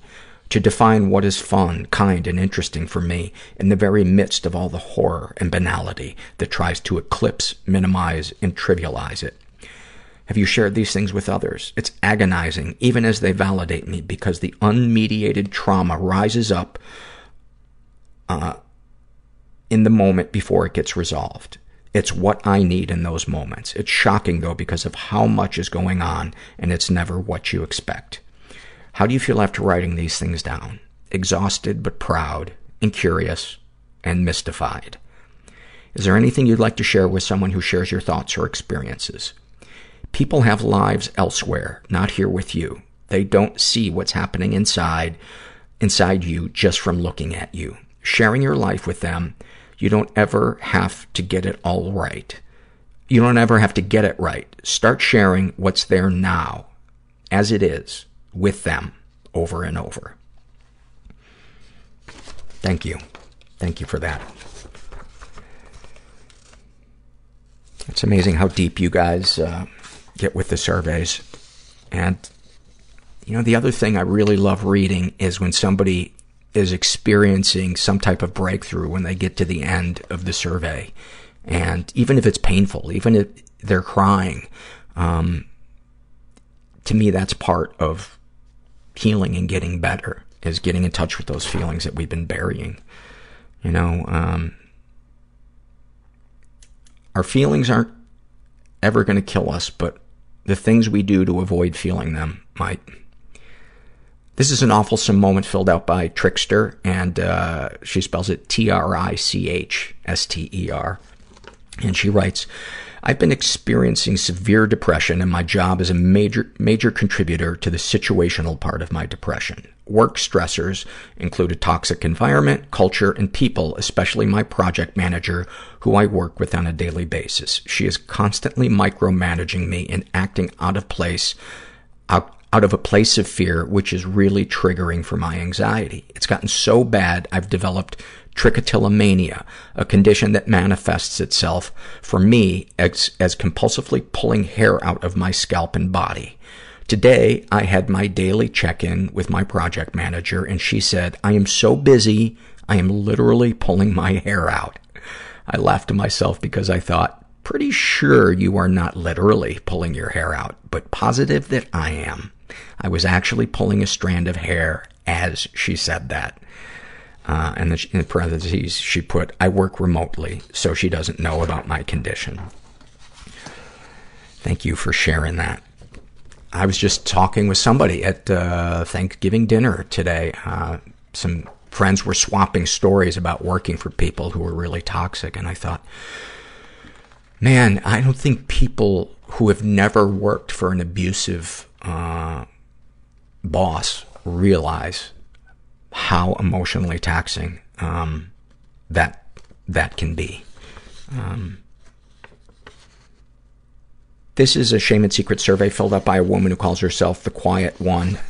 She's in her 20s, bisexual, raised in a slightly dysfunctional environment. She checked off never been sexually abused, but she filled in, I've been in situations where I've been afraid to say no, so I have just gone along with kissing, touching, sex, etc. with a guy because I feared if I had rejected him, there would be repercussions. Wouldn't call it sexual abuse, but it definitely did not make me feel okay.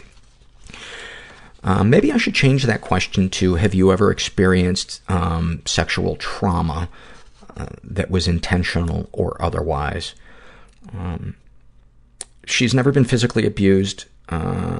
Skip the question on any positive experiences with people who've abused you. Darkest thoughts. So boring. I'm sorry, but thoughts of killing myself in a quiet way. I think about crashing my car into a tree or telephone pole almost daily, but they're just thoughts. Darkest secrets. I cut myself. I smoke cigarettes and have burned myself with them. I do drugs. Sexual fantasies most powerful to you. Honestly, just going down on a woman. Either that or being beat up by a man. The being beaten up by a man thing makes me feel disgusted with myself and confused.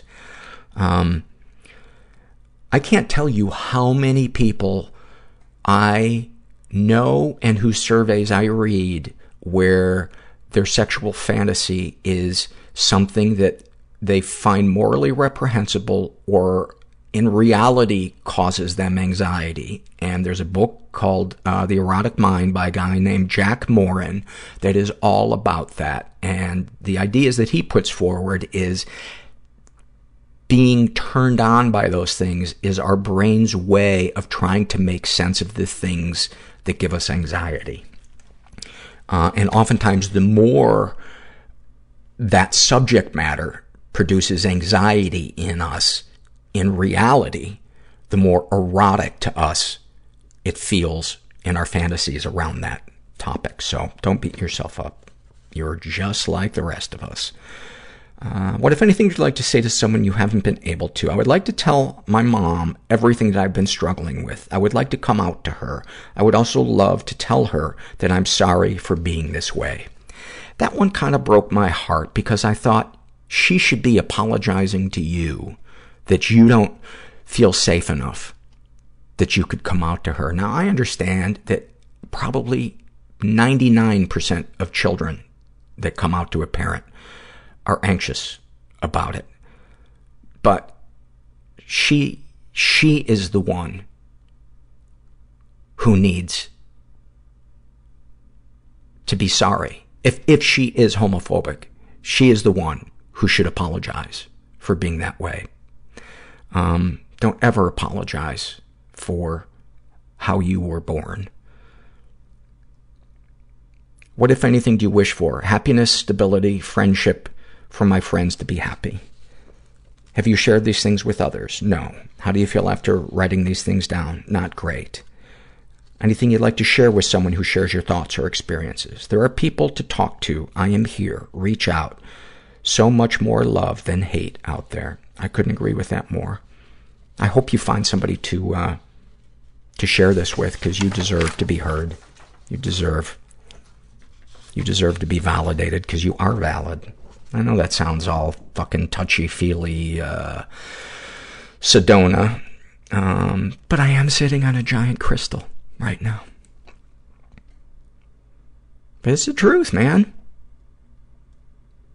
This is an awfulsome moment filled out by a woman who calls herself School Psyched. She writes, I was born with a hand deformity called macrodactyly that affects my palm and two of my fingers on my right hand. I've had several surgeries, but it will never look like a normal hand. However, I have pretty much full functioning, and it really is not that bad. In the parentheses, Google will have some pretty fucking horrific pictures, FYI. I have a mild case of this condition, but shaking hands is something that's always been kind of awkward for me. Reactions vary, and people don't usually say anything, but I can tell they realize something wasn't right about that handshake. At a party in college, I didn't want to deal with it, so I decided to offer my left hand to a guy I just met. His response was to kiss the back of my hand like I was some kind of royalty or something. I laughed, and later on, I shared with him about my hand. It was so funny because he immediately lifted up his shirt to show me a big dent, for lack of a better word, in the middle of his chest. He told me he was born with some kind of heart abnormality and had lots of surgeries to fix it. It made me feel so good, that connection with him. We didn't exchange numbers or anything, but I'd see him around campus and we would always acknowledge each other in passing. I love little moments like that, man. I think it's so easy to get into a place of fear and feeling like the world isn't safe. And then we have a moment where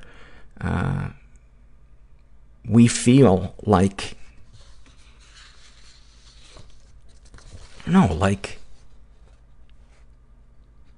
wow, there's a ton of people like me, or at the very least one person who knows what it's like. But for some reason that thought always comes back, that maybe that stuff that's stuck in the amygdala, like I was talking about with Shane. This is a Shame and Secret survey filled out by a woman who calls herself Don't Come Near Me with Those Girl Scout Cookies. She is, this is a long one, gay, in her 20s, raised in a slightly dysfunctional environment.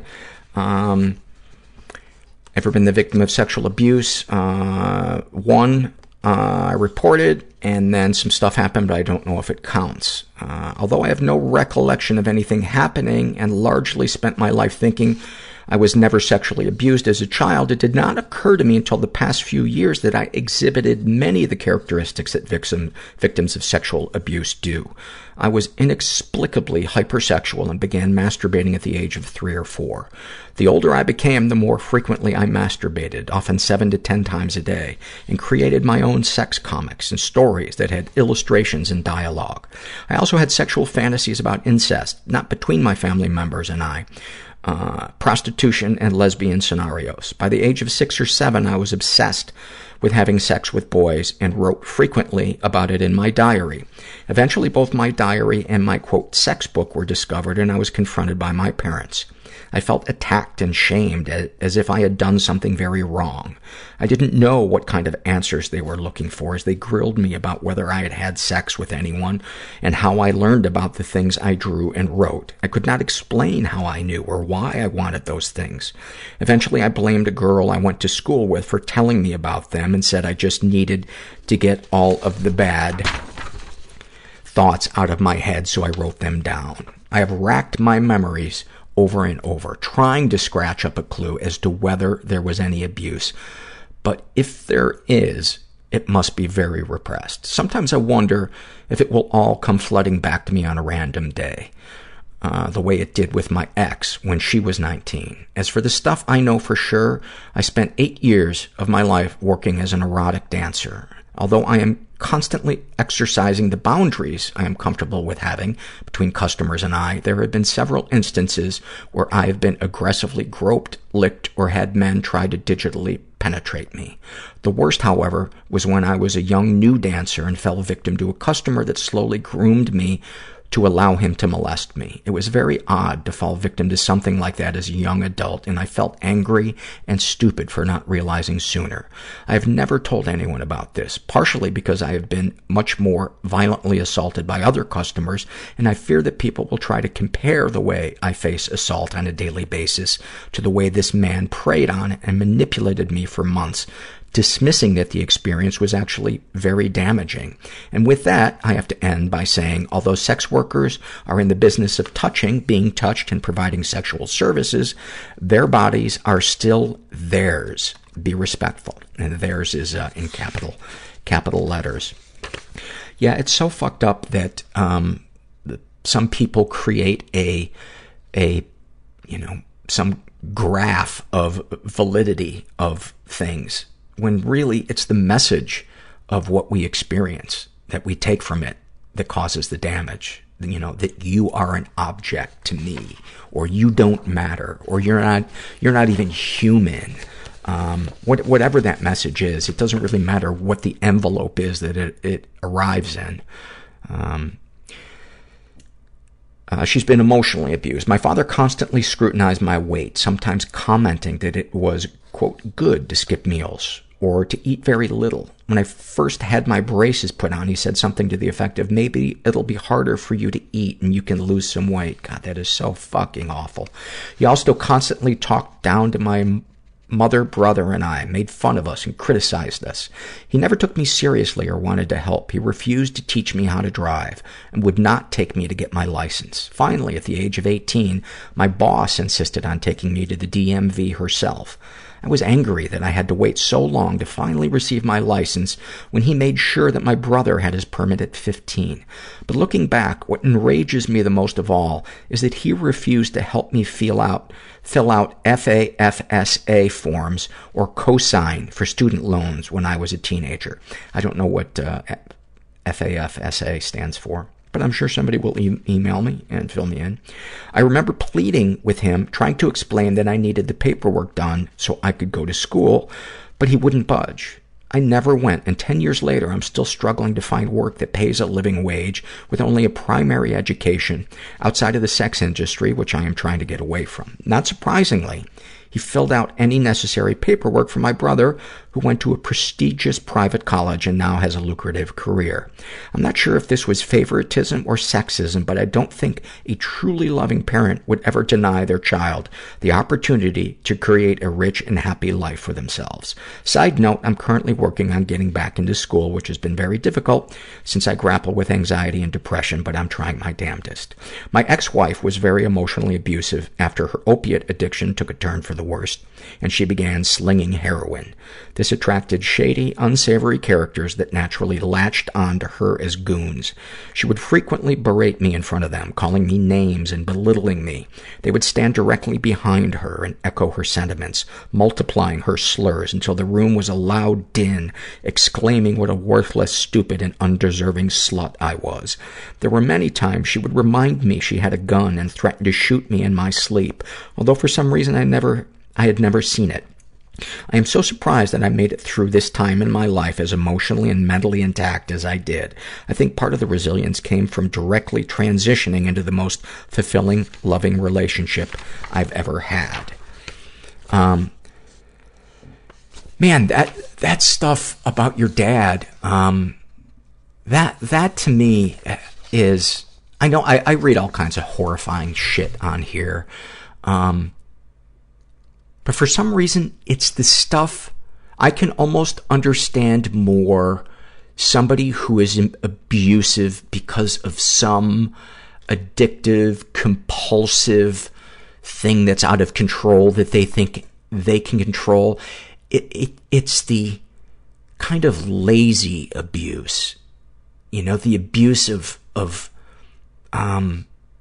arrogance. I don't know how to describe it, but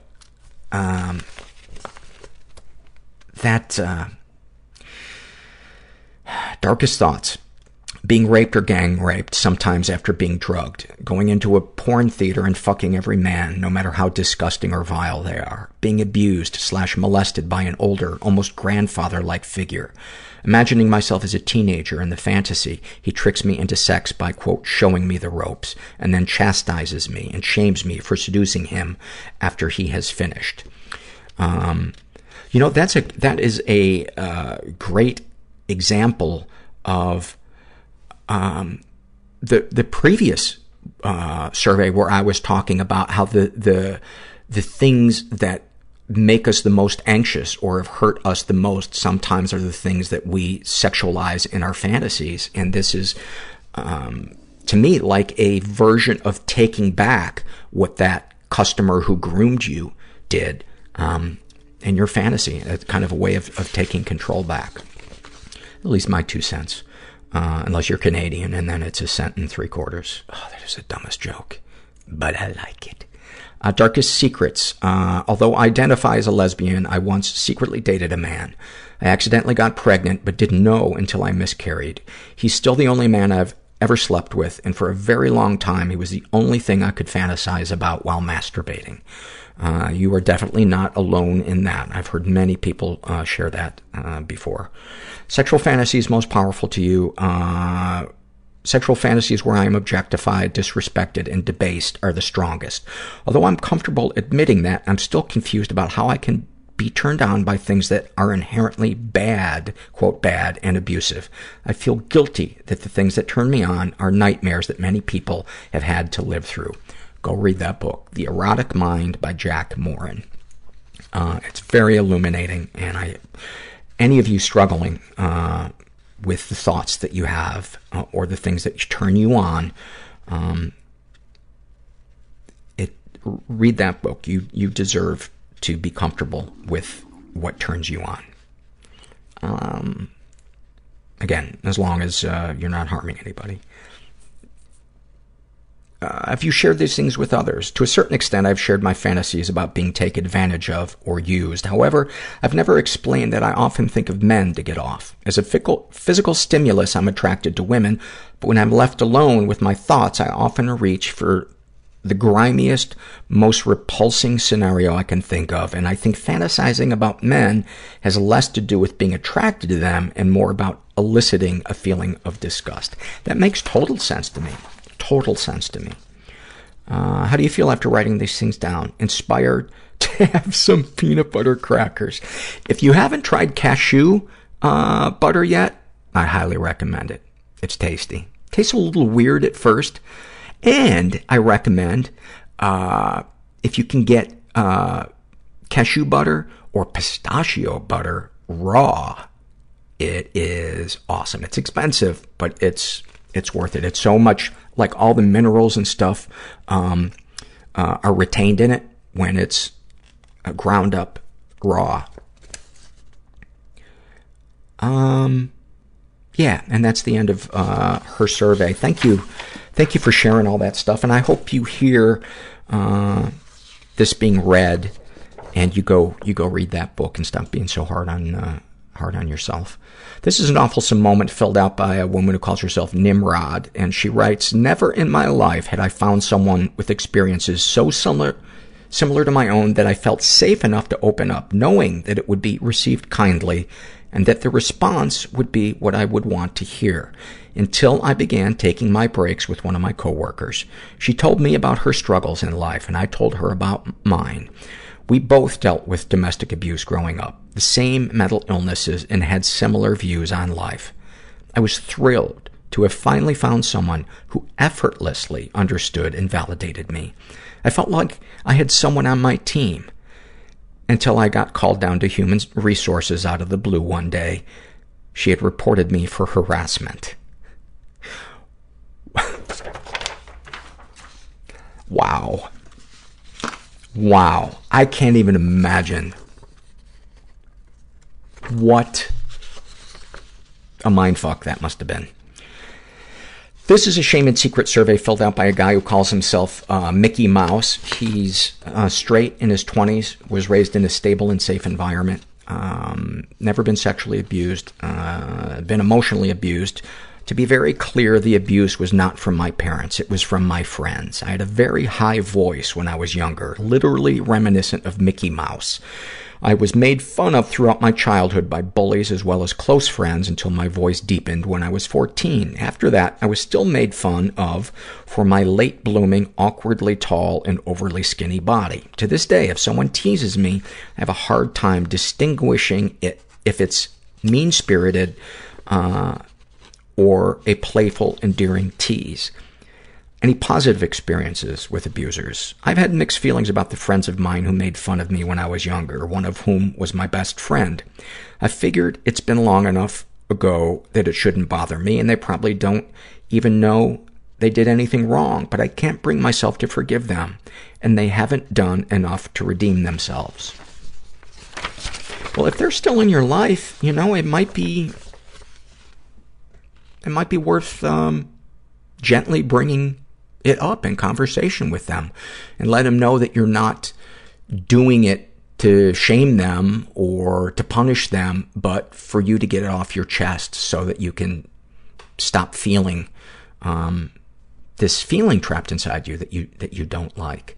I'm also curious as to know why you didn't feel like you could share any of this stuff with your parents, because it sounds like you didn't have any place to go. And to me, when a parent has successfully raised their child in an emotionally validating environment, that kid feels like they can go to their parent when they're in pain. Anyway, darkest thoughts, really just suicide. Sometimes when things get really bad, I just think about how easy it would be to let it all go. So easy, so freeing. I think about what it would be like to cut myself, how it would feel, or how easy it would be to take all my Klonopin and beta blockers at the same time and let my heart slowly ease into death. I'm ashamed of thinking these things and also afraid to tell others and become the cliché of the person who uses threats of suicide as a way to get attention and validation, so I remain paralyzed. You know, I don't think you need to share the extreme of that and the things that you're thinking about doing. I think if you shared with somebody that you are feeling, I don't know what the phrase would be, because I don't want to put words in your mouth, but you're struggling right now and you're having trouble feeling connected and safe in the world, and you're confused or afraid as to how to go about getting help. And that it's, you know, you would like to feel more hope. Just a thought. Darkest secrets. This is going to sound silly, maybe. I'm married and highly faithful to my wife. My friend was getting married and had a bachelor party in Vegas. At one point, we went to a strip club, obviously, and I was adamant that while I was going to go, I wouldn't get a lap dance simply because it's against my code as a married man. However, my friend called over a stripper to give me a lap dance and paid for it for me. The stripper tried to start. I adamantly said, no, give the lap dance to somebody else, and tried to physically stop her from touching me while begging my friends to help and please respect my boundaries. They didn't help. She kept going, and I didn't know how to stop her without physically pushing her, which I didn't think would go well. I was also quite tipsy at the time, and as it dawned on me that I was losing this battle, I simply sunk into the experience, ashamed of my boner touching someone, not my wife, and feeling violated by my friends and by this stripper. I never told my wife because I know it will hurt her, and while for me the experience was traumatic and violating, I have a feeling she won't be able to see it that way, as I am probably the only man on the planet ashamed of getting a lap dance. No, I don't believe for a second that you are. And what you felt is 100% valid, man. It's not about what other people's boundaries are. It's about what your boundaries are and whether or not people are listening to you. And it doesn't matter whether these people all thought it was, you know, fun and games. What matters is what you felt. And, I'm glad you filled that out, because, I think a lot of times both sexes are kind of painted into this monolithic,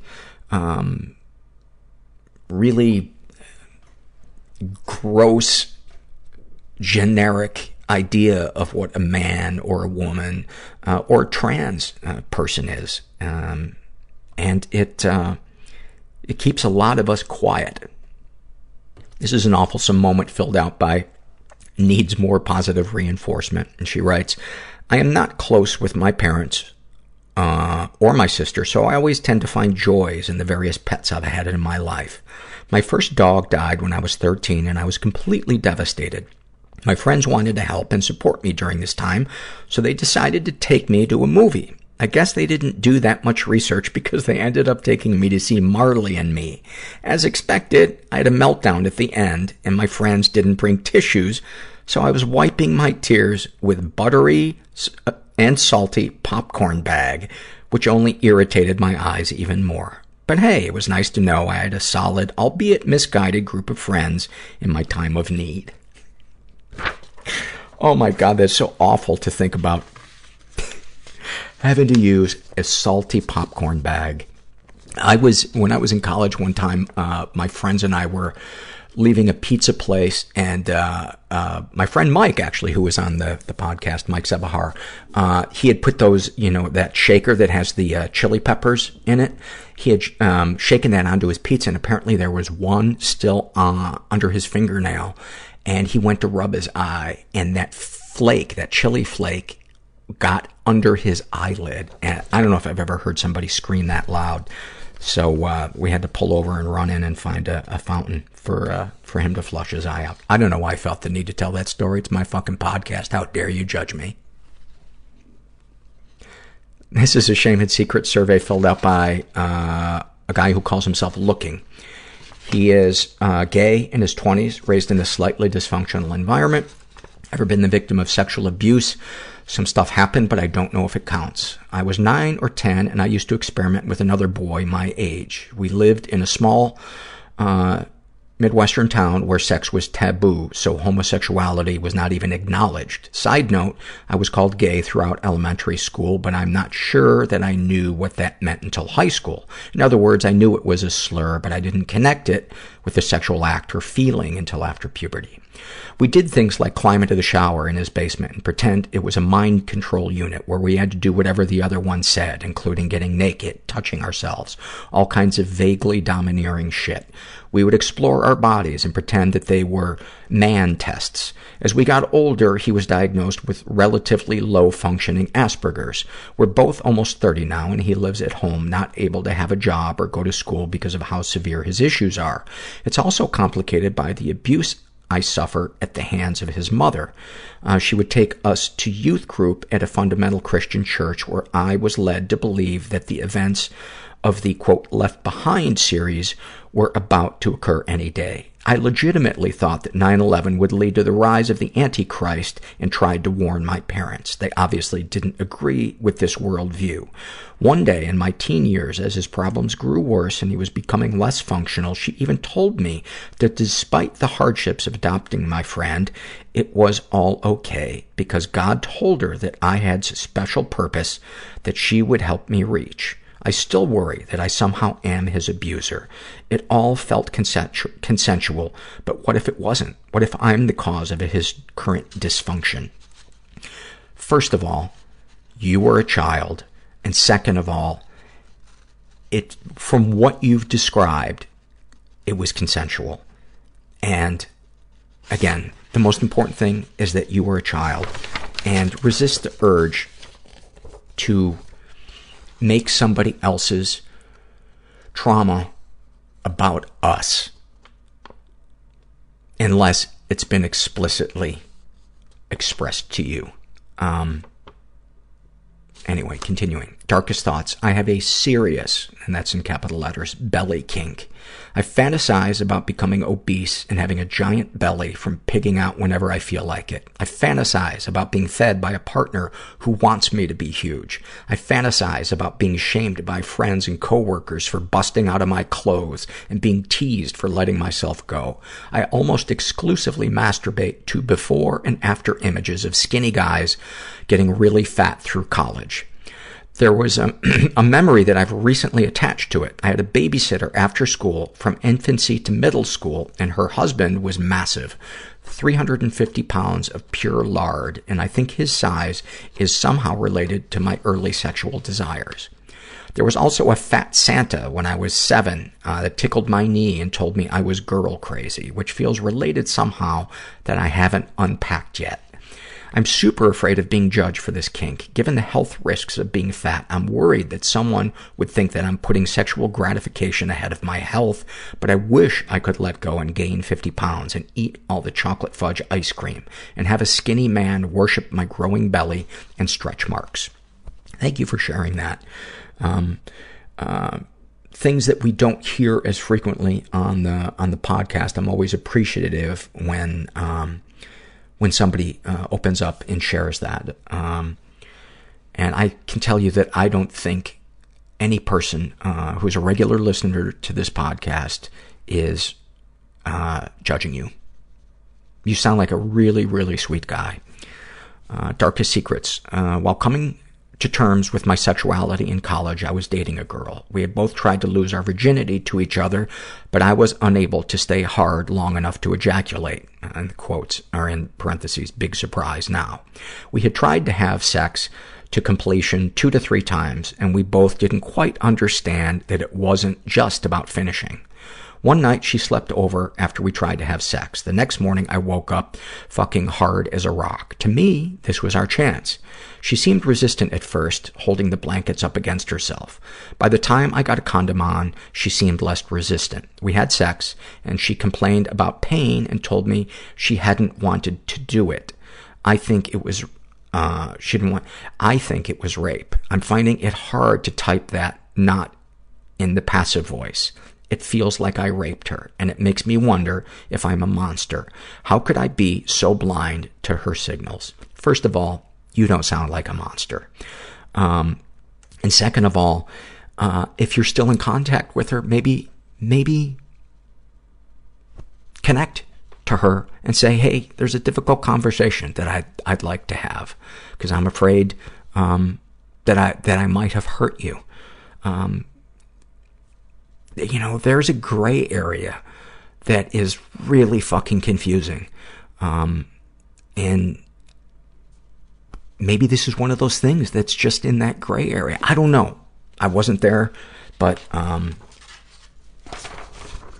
think it would be worth a shot. Sexual fantasies most powerful to you. I guess I already shared this. Sharing it makes it feel a little less taboo. I've always shared this fantasy with my partners, but I think it makes them feel objectified, and that's not the intent. There's so much more in a relationship, but I also can't erase this kink. I don't want a partner who feels the same shame that I feel about it, but so far, I'm still working on that. You absolutely deserve somebody who, at the very least, understands it, and hopefully somebody who can find a way to share your fantasy with you that is respectful to both of you. I've been involved with an online community of gay gainers, but it always felt robotic and about numbers on a scale, not the excitement of indulgence that I feel is my sense of arousal. For me, like, the biggest thrill in sharing a fantasy with somebody isn't this fantasy itself. To me, it's the acceptance of the fantasy, the validation of it. That to me is like the awesome emotional part that is more satisfying to me than the physical arousal. Have you shared these things with others? Some things I have, but the questionable sexual abuses, this is the first time I've written any of it down or told anyone that's what I'm feeling. How do you feel after writing these things down? I feel lightheaded, like I'm processing things that I've been holding off on. It's a little confusing and makes me want to take a nap. Anything you'd like to share with someone who shares your thoughts or experiences? I don't think that I have a dental procedure fetish, but I get a sort of parallel arousal from dental procedures. The best way I can describe it as that I don't get an erection, but it feels quasi-sexual to have someone digging around in my mouth. It's almost like the ASMR arousal that's not sexual, but feels similar. I want to know if anyone else experiences a similar reaction to something that is clearly a fetish for some, but doesn't cause personal sexual arousal. Also interested in talking to gainers who aren't robots, who can only focus on the belly. Why is the community online so reductionist? Well, if you hear me reading this and you email me, I will keep your email on file. And if anyone writes in about the dental procedure thing or about being a, as you call it, a gainer, I'll forward those to you.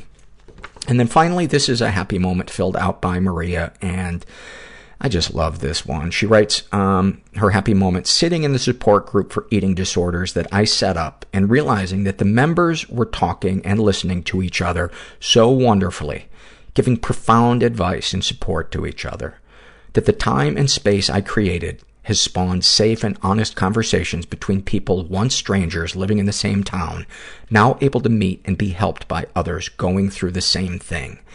I had a little mindfulness moment where I realized that in just a few short months, the group is now completely meeting its objective and is actually helping people. I couldn't help but smile for my achievement and in the achievements of those who attend and share their experiences. The regulars have become friends, and I've been humbled by their bravery and commitment to recovery, which they now say might just be possible. Well done, us. And then a bunch of question marks. Yeah, no question marks. Well done, you. At that, like that moment that you just described is my goal in doing this podcast, is to get people to reach out to each other and help each other to recover and experience that relief in knowing we're not alone. That relief in forming a support network that is there for things outside of our issues, things unrelated to that. And to be able to look in the mirror and, not hate ourselves. Maybe one day even love ourselves. Ugh, now I'm getting cheesy. Again, I'm so thankful for all of you for listening to the podcast, supporting me in whatever ways you can. And even if it's just listening, even if it's just downloading the podcast, even if it's an episode that you're not going to listen to, that helps, downloading it. And your feedback always helps. Sometimes even the ones that hurt to read, there's something constructive in there, and you're usually so good at gently suggesting things constructive, or disagreeing with me about something. It's pretty rare, the one I get that is just openly hostile and undiplomatic. And I just feel like a really lucky guy. And if you're out there and you're feeling stuck, get out of your comfort zone. Consider asking for help. It changed my life. I'm so glad I did. And never forget you're not alone. And thanks for listening. Everybody I know is bizarrely beautifully Everybody fucked up I know in some weird way. bizarrely beautifully fucked up in some weird way. Bizarrely beautifully fucked up in some weird way.